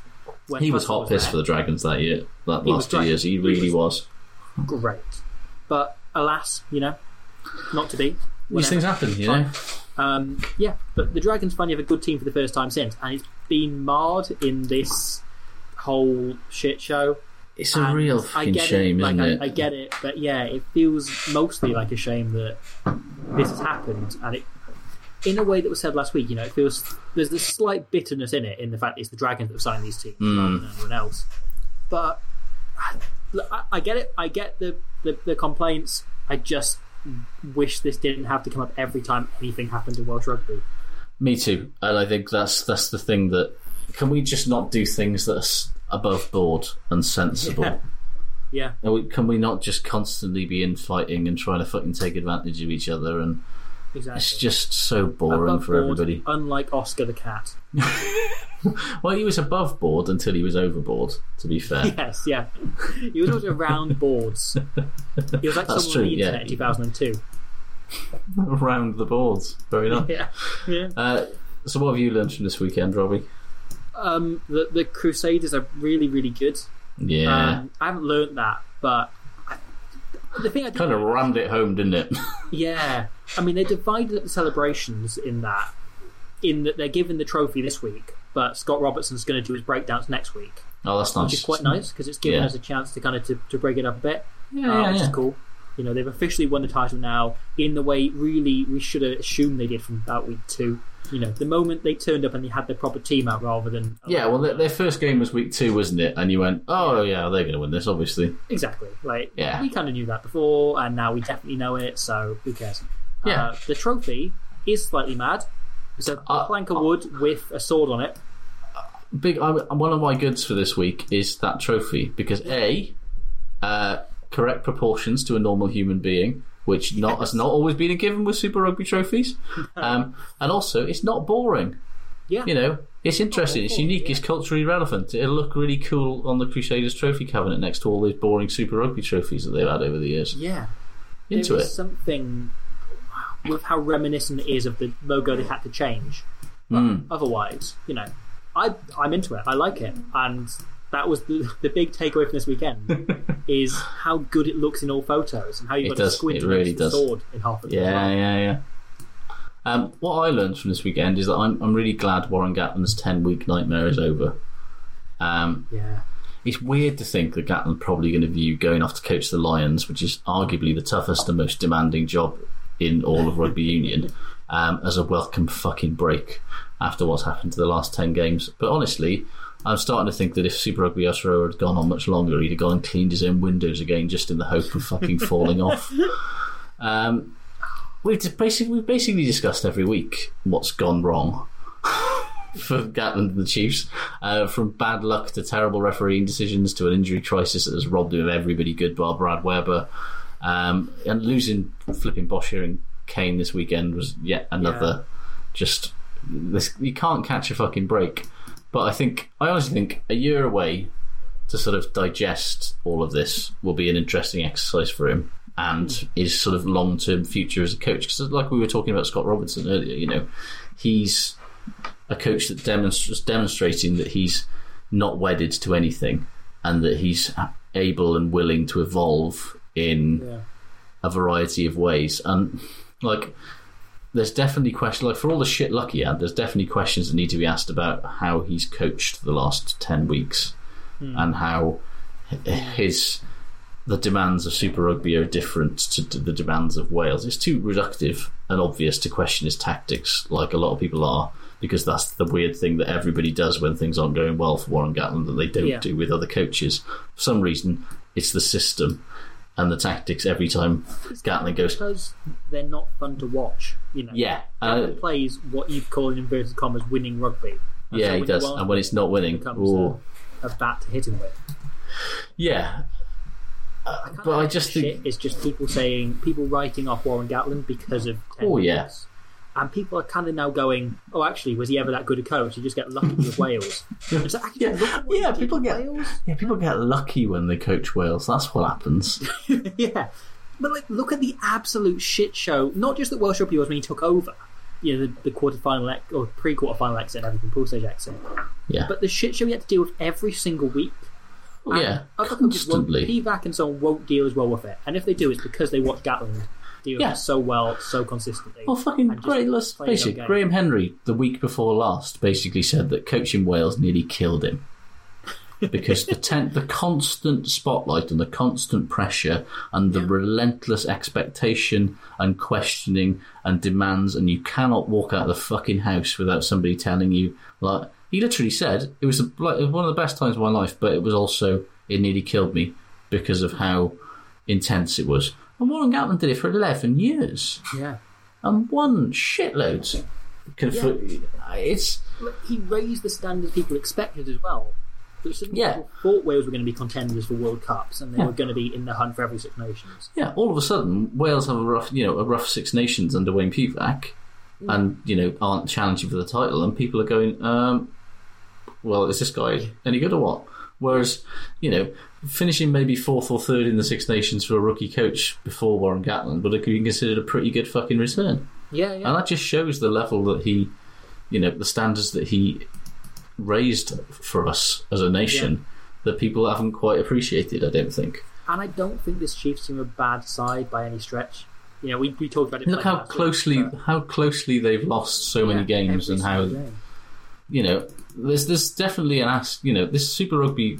There's a question, a sort of argument to be made that in terms of the standard of rugby, in terms of the pace, the intensity of the play, it's probably been the most intense club rugby competition I've ever seen. Yeah. And that's, for a coach coming in for, his first taste of Super Rugby for, over 15, 20 years, basically, it's a big ask to come into something that is basically a cup final every weekend. Yeah. I mean, Perinara said this is completely unsustainable as a tournament. It's a one-off. Like, we can't manage this. We don't want to do this again. Yeah. No. because it's been so intense and the standard has been consistently high. And the thing James Gemmell said about it being the best standard competition consistently I've ever seen, I get it. Yeah, I agree into it. We've said it before, like it's very samey and there's a lack of niggle, but it has. But we cannot deny how the quality is. Yeah, the issues that I have with it are more to do with narrative and meaningfulness of it, and this. But in terms of the quality of the rugby, it's been fucking remarkable, And you also look at that Chiefs team, and even the players that haven't been injured, you look at somebody like Aaron Cruden or Damien McKenzie or even Brad Webber. Like you think, like, is Aaron Cruden a Warren Gatland fly-off? No. Is Damien McKenzie a Warren Gatland fullback? McKenzie kind of works in the Shane mould, and every now and again Gatland would make accounts for some. He'd kind of go, well, I'll let you. I agree, and that spectacular. But I think he still deep down doesn't want him playing at fullback, which is a position that he absolutely does not want that to happen from. So maybe he's be better off moving into 10, but it'll be interesting to see what happens when he's away. Because if all of a sudden they become good, oh boy, they could play Gatland's tactics and win 4 games, and people would say this is a huge improvement. Yeah, that's true. Yeah, people would call for him to be gone, and people would be missing actually the foundations he put in place, and the fact that I hold this Chiefs team is one win away from being brilliant as well. Probably is. Any point. That's very true. Needed momentum, as all teams seem to. But we keep going in circles on the Chiefs, and they have kind of become the talking point of this tournament more than any of the other teams who've played. Pretty good rugby. Better than more winning is rugby. Yeah, it's interesting, isn't it? Speaking of which, Ardy Surveyor might not be able to sell a dummy, but he's got a real promising future in contemporary dance. Honestly, the poise, the extension, the way he committed to that with his eyes, it was almost balletic in its execution. And it's still going up. I think the best look was the look on Brad Webber's face, which went from sort of confusion, as if he was expecting Surveyor to do something really impressive. As it's like, oh, you must have something up your sleeve here, pal. And then this sort of weary realisation that no, okay, I'm just going to tackle you now then. It was of all the things to happen over the weekend, and there were many, many good things. I think that was just my favourite part. Realise it was a Saturday, and I slept and missed most of that game. And then you woke up to a lot of this. Exactly. I opened Twitter and I sort of saw before the video loaded, like, look at this what a dummy by Ardy Surveyor. And it was like, what a dummy. Yeah, that's not in a good way. Certainly when you say it's a huge dummy, yes, it is. It's still going. It's still going. Fucking going. Oh. Right. I can just imagine like James Hook watching that at home and going, I need to come out of retirement. Yeah. I need for an even bigger if that's what a dummy is now, then clearly I need to start around my ankles and just do a full sort of like an axe chopping mech all the way from top to bottom. Oh, glorious stuff. Right, okay, I think that's the week. Because the Crusaders won, everybody knew they were going to win. Yeah. Should we do some shit good? Let's. You got any? Should we start with this? Let's start with shit. Yeah, why not? What have you got for shit, Robbie? So I had, Gatland just being hounded. And also the Dragons thing being, I guess, hounded again. I actually think we've sort of touched on all of my shit so far. But we've touched on let's pray nobody takes that particular sentence out of context and makes it an audio clip. We've touched on all of my shit. This has been going on whilst you've been listening. There's been a separate game over the webcam. It's been really fun, really enjoyable. Yeah, we're going to sell the rights to Sunshine Productions. Fucking right we are. If they've got any budget left over after the Unsinkable Sam biopic, I can tell you exclusively they have not yet replied. That shit for me. Whoever at the Ospreys decided to let Regan Grace get out of their youth system and sign for St Helens. Yeah. Did you see that? I mean, everybody's fucking seen that hat trick now. two fucking Jason Robinson-esque length of the field efforts sandwiched in between an unbelievably acrobatic one-handed touchline finish. I mean, I don't want to speak ill of Keelan Giles because I enjoy Keelan Giles a great deal, but I mean, they're the same age and they were in the same Ospreys youth team. That must have been a very fun Ospreys youth team in the sort of, 2009 to 2013 sort of era. At Minis Rugby, those pair must have been a fucking nightmare. But honestly, he looks like the real deal. The WIU should be doing everything in their power to get that guy. You don't see pace like that very often. No. In our sport. No. He looks very good. And vision as well. Yeah, that's it as well, isn't it? It's vision and it's almost scary. You have reminded me how much I've missed Keelan Giles though, because he was great. And Keelan Giles was and remains great. Yeah, he's blocked me on Twitter, which honestly I don't blame him for, because of the amount of shit I talk about the Ospreys. I took a second and I thought, actually no, fair enough. See, this is like when I discovered that Lee Byrne had blocked me on Twitter. I still don't know why. Lee Byrne's blocked me. What did I do, Lee? When I was about 12 or 13, I tweeted something about Lee Byrne having a bad game, and he replied, and I was 12. I mean, what's really depressing for most of the people listening here, Robbie, is that you just went, I was 11 or 12 and I tweeted something.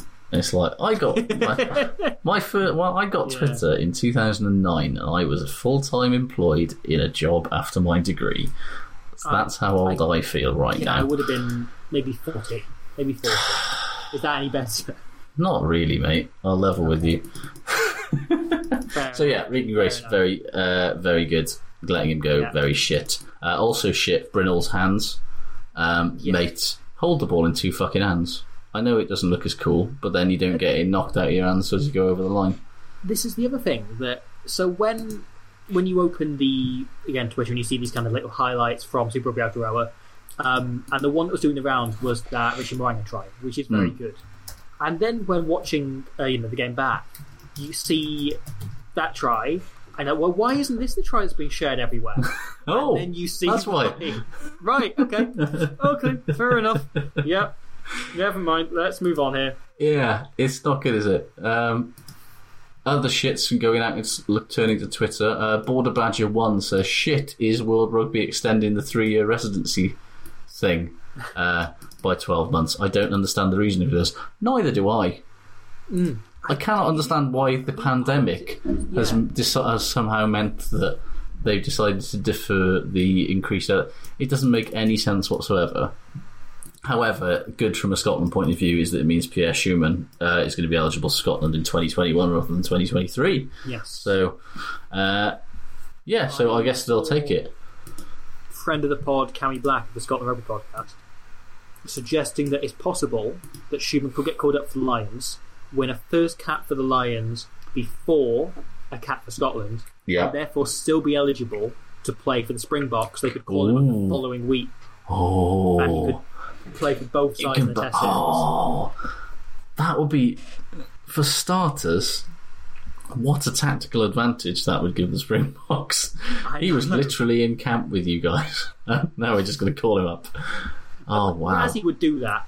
There's not many. Some coaches would think sportsmanship. Razzie has a level of, actually, I enjoy being a shithouse about it. Yeah, I respect the shit out of that. I really do. Of course, a close friend of mine. Of course, close personal friend thinks you're very funny, and rightly so. Yes, very, very funny. There's two varies in that. I'm very pedantic about what Razzie has. No. I would be too, wouldn't we all? Ian Alexander on Twitter says, shit is Welsh Rugby Twitter tearing itself apart over the Dragons sign-in. Yeah, we all agree with that.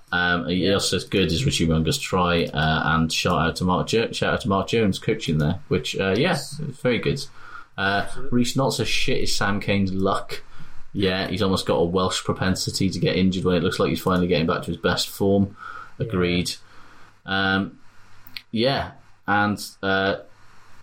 Dennis Suter says, good is BT Sport removing the tomahawk chop, and Ross Mather says, but shit is them using the war bonnet wearing Estefan in a promo. Yeah, I mean, a lot of people saying that it's shit that they've changed the eligibility rules for no real reason. Anna Sells says, shit the Lib Dem councillors in Cardiff being arseholes about the Blues using the leisure centre to train after giving up their training ground for a hospital.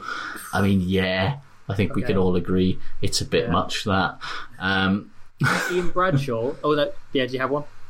No, crack on. No, yeah, Ian Bradshaw said, and this should have been in shit, but I forgot about it, Jack Dempsey's wedgie attempt. Oh my god, it was awful. He says, for giving me flashback attempts the first year at senior school. But frankly, it's just one of the worst fights in rugby history. It's terrible. I thought somebody was like, oh, there's a proper bit of fucking aggro in this Waratahs Reds game. And I was like, oh, yeah. And it's like, oh, what? Somebody gave somebody a wedgie and then there was some shoving. And fuck off. They're really theatrically going for it. Like, it's not a bit of shithousery, like, gently tugging on it and making him uncomfortable. He's doing it for show. It's like a James Haskell bit of antics, or Joe Marler or someone. Like this sort of like, oh, look at him, isn't he crazy? What a character! It's like, no, just start a fight, just punch him. Who cares? Just punch him. Finally, then in shits. Actually, I've got two. No, I'm going to save the one for good. Actually, okay. But yeah, Neil Webber says, shit is the innuendo about a club challenging for the top 4 and salary cap breaches. Say who it is or don't report it until you can, because it's hurting my good. I think he's a Bristol fan. Yeah, I think the reason that they aren't saying anything is because if they say it and it's not true, then they'll get sued. Yes, so there's your shit. Should we move on with good? Sure. Good. I like the fact that Rhys Patchell hasn't taken off his Stay Strong for O's wristband in 6 years. Really? I noticed on the S4CC Rugby Show this week that he was wearing it even to do some media stuff. And honestly, you don't keep wearing something like that. Fucking rubber wristbands are very, very 2008. Oh, absolutely. And, you don't keep wearing something like that as a professional player 6 years on unless it's something that really meaningful to you. Yeah. And Corey Allen still wears his too and still does the Owen Williams gesture when he scores. And honestly, I thought about that and I was watching it last night, and it says something really great about rugby to me, which is, Owen Williams was injured 6 years ago. He's been out of the game now probably longer than any of these boys were his teammates. And yet they still want to sort of make sure that nobody forgets him and that the Welsh public never forgets him. And that for me is rugby.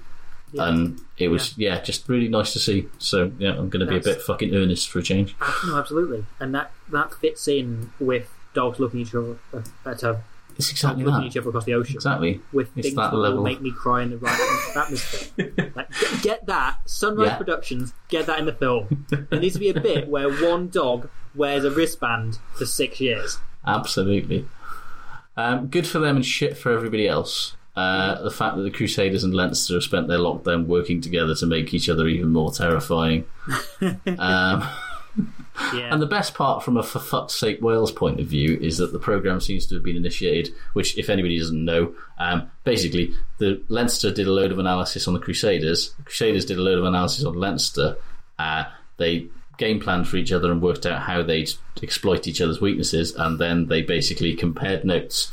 So interesting. Yeah, so the best part of that, like, they did a proper sort of opponents analysis as if they were playing each other next weekend, and they looked at each other's and looked at their patterns and looked at all of this stuff and went, this is how we'd beat you, and then they just shared it with each other. That's just what we need, isn't it? Exactly. The club teams in the world trying to make each other better. Yeah. Do you want to know what the best for fuck's sake Wales part of this is? Oh no, go on. The programme seems to have been... They basically did it over Zoom a lot over the lockdown, apparently, and the programme seems to have been initiated by the fact that Robin McBride and Mark Jones are mates. Right. So two Welsh coaches at the two best teams on the planet have exploited that Welsh connection to make the best team in the Pro 14 even better at beating Welsh teams and the best team in New Zealand better at beating everyone. Can they give those secrets to, like, RGC, who can then beat the Crusaders? Just hand it to a region. Mark Jones, just send a quick DM to someone with just a couple of little words of advice. But I thought it was really interesting and innovative, and I think there should be more North-South cooperation like that until obviously we have our fucking North-South fucking super game. And then obviously it'll all be much more too serious for that. They can play on that weekend, the two of them together. Indeed, that's a good point. What goods have you got, Robbie? I am not going to lie to you. I don't have anything written down for good, and I've been desperately trying to think of anything that qualifies. There's nothing good. There's nothing good. The one kind of thing that I've realised is good, and it's weird mostly, is that I'm actually looking forward to watching the Ospreys play in 2 weeks' time. And I realised that over the weekend. I was like, no, I am genuinely looking forward to it. Yeah, me too. Also, for starters, because I feel like I like the look of Toby Booth. He seems like a sort of a lunatic, but the sort of lunatic I can get behind. Yeah. And I don't know, I just feel like it can't be as bad as it was before the lockdown. No. So, I've genuinely missed them, you know? It's just me too. Nice to see everyone run out. Like, I haven't been able to root for a rugby team earnestly and with genuine conviction since fucking March. Exactly. It's been way too long. I've missed it. I want to know how Lloyd Ashley's doing, you know. Yeah. And all of the kind of like the mid-tier players who occasionally you see one tweet that they've painted their wall in their kitchen. Yeah. How's James King? That's what I want to know. Exactly. What's happening to him? Yeah. Dan Baker, how are you doing? All of the boys. I think Mark Thomas is signed for Quins. Good on him. He would have qualified here. Yeah. You have a Gareth Thomas. Yeah. I want to know how they are. How the lads are. Completely agree. I'm just in general, I'm excited that rugby's in the Northern Hemisphere is less than 7 days away, and Pro 14 is less than a fortnight away. It's just, it feels like something good and happy. That is my good info. Indeed. Will Gaines, Marginal Gaines on Twitter, says good is obviously R.D. Surveyor's full-on Circle of Life dummy, which is a glorious way to describe it. It's right. That's from the version of The Lion King made by Sunrise Productions. Yes, that actually is, isn't it? Yeah, R.D. Surveyor is a huge dummy, but he's holding Simba. He's holding the Simba the whole time. But Simba in this case is that weird cricket lion. Yes. That, and if people haven't gone to the website of Sunshine Productions and found this graphic of all the mascots, it's going to be very confusing for them. I've just realised this. Sure, but probably shouldn't have based an entire podcast on it, really. But we're 109 minutes in now, so fuck it. Yes. So other goods. Graham Golvin gets in, and this. I mean, he's fucking stitched me up proper here. But good is the amazing story of Ulujare Oguntebeu, I'm going to say. Brackets, he says, I wouldn't attempt to pronounce that either. Well, I just did. Who is a 6'8", 120 kilogram Scottish qualified Nigerian lock who's been playing club rugby in South Africa, and he lived in one of the roughest areas of Edinburgh for 12 years before moving to South Africa with his parents and taking up rugby. And now he's got a trial for Edinburgh. Okay. Where he's apparently very, very raw, and he admits that he didn't take up rugby He took up rugby pretty late, and the first time he stole a line out, he didn't realise he was allowed and gave the ball back, which is lovely stuff. But yeah, he's 6'8" and 120 kgs, and a big fucking lad. And so it'd be interesting to see. And Richie, apparently loads of clubs in England were after him, but because he lived in Scotland until from the ages of 2 to 14, he was like, no, I want to go back to Edinburgh, I want to go back to Scotland. And I've still got friends, I've still got sort of non-related aunties and uncles over there that I want to Richard Cockerell's got him in on trial. I can only imagine the absolute glee that must greet Richard Cockerell when a 6'8", 120 kilogram fucking lock walks, who's rough as old boots in terms of his skills, but it's just, he probably just looks at that and just thinks, yes, I can use this. The old just punch in line comes out. Absolutely it does. So I think we'll all be very excited to kind of see what happens with all that. Catch a tackle, but fuck me, he's a big lad. What a ball is. So therefore, Richard Cockerell will sign him. And he's got the clearance to steal a line out or two, clearly. Yes. Tony Sylvester says good is BT showing all the Premiership's restart matches live and making them available free for season ticket holders. I level with you. I think it's ridiculous that BT don't show all the matches live anyway, but it is very good that they are making them free for season ticket holders. Yeah, the amount of times I've gone, I quite fancy watching Northampton play whoever, Nope. And you go, oh, I can't. Right, okay, fine. There's not even another match that clashes with it. I just can't watch it. No, it's bizarre, isn't it? Yeah. Yeah. Matt Jules says, good, the shape on Mark Jones's calves. Genuinely fabulous shape. Got to give it to him. Okay. He's been hitting the leg press big style. That's all I can say. And then Neil Webber says, good is Sinclair / Radrada based anticipation. I think deep down we've all kind of got a little bit of Sinclair Radrada based Bristol. Oh, just him doing those sexy hands from last year, but dropping. I mean, sexy. You're throwing an actual semi in. You know, it's gonna. I've made this joke enough times that you know. It's a good joke, though. A good joke bears repeating as many times as you can get away with it. In my opinion, inappropriately named because he gives me a full-on erection. Absolutely. But you think about it, like.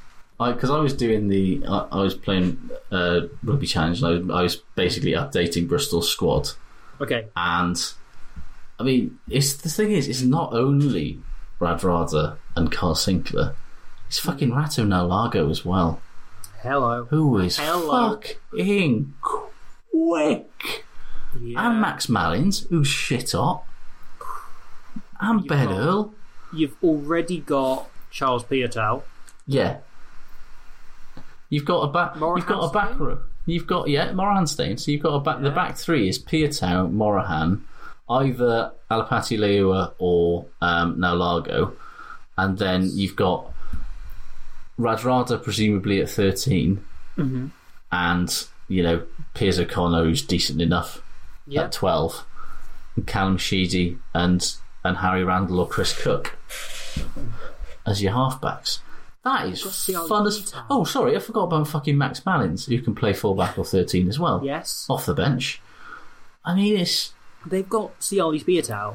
If they still had Tusi Pisi, they could have put out a full South Sea Islander backline. And I think we'll all be sad that won't happen.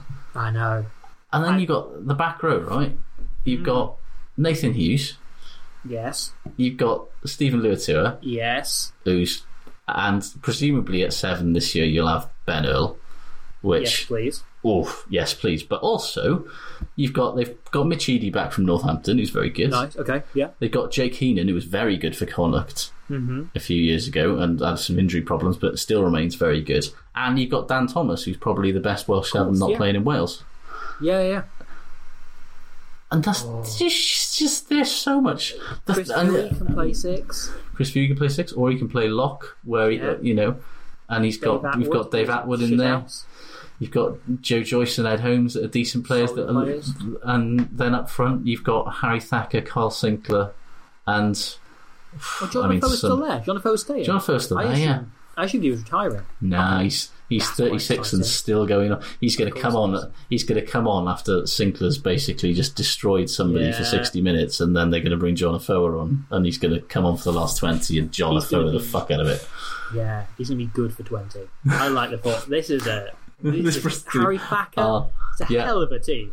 It's so much fun. That's the thing. Toby Fricker, the Welsh winger. That's a rugby challenge name. That's a randomly generated. It is, isn't it? Challenge. It's a great name, though. It's a great name. But you look at the thing, there's players like, for all of the talk of Bristol being over the cap, and they have got a lot of very good players. Don't get me wrong, but they've also, they've got players like Andy Uren and Sam Bedlow, and Henry Purdy, who came over from who was basically playing in the Championship. Yeah. They got Joe Joyce, who nobody else wanted, Jan Thomas, who nobody else wanted. And Brian Byrne came over from Leinster because he wasn't wanted. As you say, Toby Fricker, who's a made-up guy. He's from Ebervale, actually. Is very much the Eddie Jones approach. Oh, okay. The Eddie Jones approach of just like, he's someone that rips the ball away. There's not a flashy player. So Chris Andy Uren, all entirely fine players. Wasn't there a stat that, going by statistics, Andy Owen is the best scrum half in the world? Opta published a list of by position, and Andy Owen was the most effective and efficient scrum half in the entire planet across all the major leagues. Amazing. Well, Andy Owen for England. I think we should leave it there, and let's let it go forth from here to all the nations. Andy Owen for England. Let's make it happen. Right. I think we've gone on for... We haven't quite hit the 2-hour mark, which man. I think... How far off are we? We're like 3 minutes off, but, you know... should we just nat in 3 minutes to hit it? I probably should, actually, yeah. Fuck it. Let's... Okay. Seen any good teams? I'll tell you what. So let's talk about Toby Fricker, right? Okay, cool. Toby Fricker was playing for... was like 2 years ago, was playing in the Premiership, the Welsh Premiership, for Ebbw Vale, and scored a fuckload of tries for... do you remember when... what's his face? Sam Davis's dad. Nigel Davis. Nigel Davis was at Ebbw. He was basically smashing it up in the Prem. Nice. And then Pat Lam, who apparently keeps a really close eye on people who are not playing professional rugby at the top level in Wales, if the Aled Brew thing is people... The Bath and Bristol guys are really watching who's not playing for the Welsh regions. He went, oh, we'll have a go at this guy. So, yeah, he signed him from Ebbw Vale. I love it. Which, I mean... Bristol have also got a guy in their squad called Tiff Eden. Yes. So I'm pretty sure it's like... You know when there's a perfume advert on the telly and it'll come up with like the signature of a model you never heard of? I'm pretty sure Tiff Eden is one of those. Tiff Eden sounds like the poshest man I've ever met. Yes. And I bet he is. I mean, yeah, he looks it, to be fair. He does. Oh, no, really... what's that? What's the facial hair on that squad photo? He's got a sort of bum fluff beard, which, as somebody who, between 2005 and probably 2012, had a bum fluff beard, there was a time and a place for it. That's all I'm going to say. But that time and place has passed by quite some distance. Boy. Okay, Tiff Eden. I came here to play, not just hold pads. Oh, he's fighting talk. He's not doing washing up, saying it's frustrating. That is the headline, saying fighting talk from Tiff Eden. Oh. I think I persevere all the attributes I need, blah, blah, blah, blah, saying he wants to be first choice for Bristol. It reminds me of... Do you remember Rory Clegg? Yeah. Yeah, Rory Clegg, Harlequin. I remember him saying in 2010 when he was the England under-20s fly half. They said, like, so is your aim to be like the England fly half by 2015? He said, no, I want to be the England fly half by 2011. He went on in 2015 to sign for Glasgow as emergency cover during the World Cup, and that was sort of the end of his career. But I'll always remember him for the sheer unabashed confidence. You've got to respect somebody that has that level of total unadulterated confidence. Yeah. But at the same time, I mean... Lol, I believe. Yeah. I don't wish to speak ill of Tiff Eden, but Callum Sheedy's a very good player. Yes. Yeah. But yeah, so we've gone over 120 minutes now, so you'll be delighted. We made it. We did it. This is your Everest, boys. That was the absolutely worst impression that I've ever done. And I think that's a perfect time for us to end it. Robbie, thank you very much for joining us again. Don't panic, everyone. Lee will be back next week, and some sense will have been restored, I would imagine. Cool. Bye, everybody. See you next week. See you. Bye.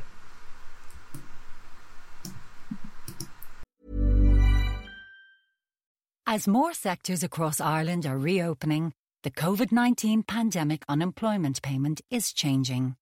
If you're currently receiving this payment, the amount you receive will change from the 16th of November. To find out more about how these changes will affect you, visit gov.ie/PUP changes. A Government of Ireland initiative brought to you by the Department of Social Protection. Sports Social Podcast Network.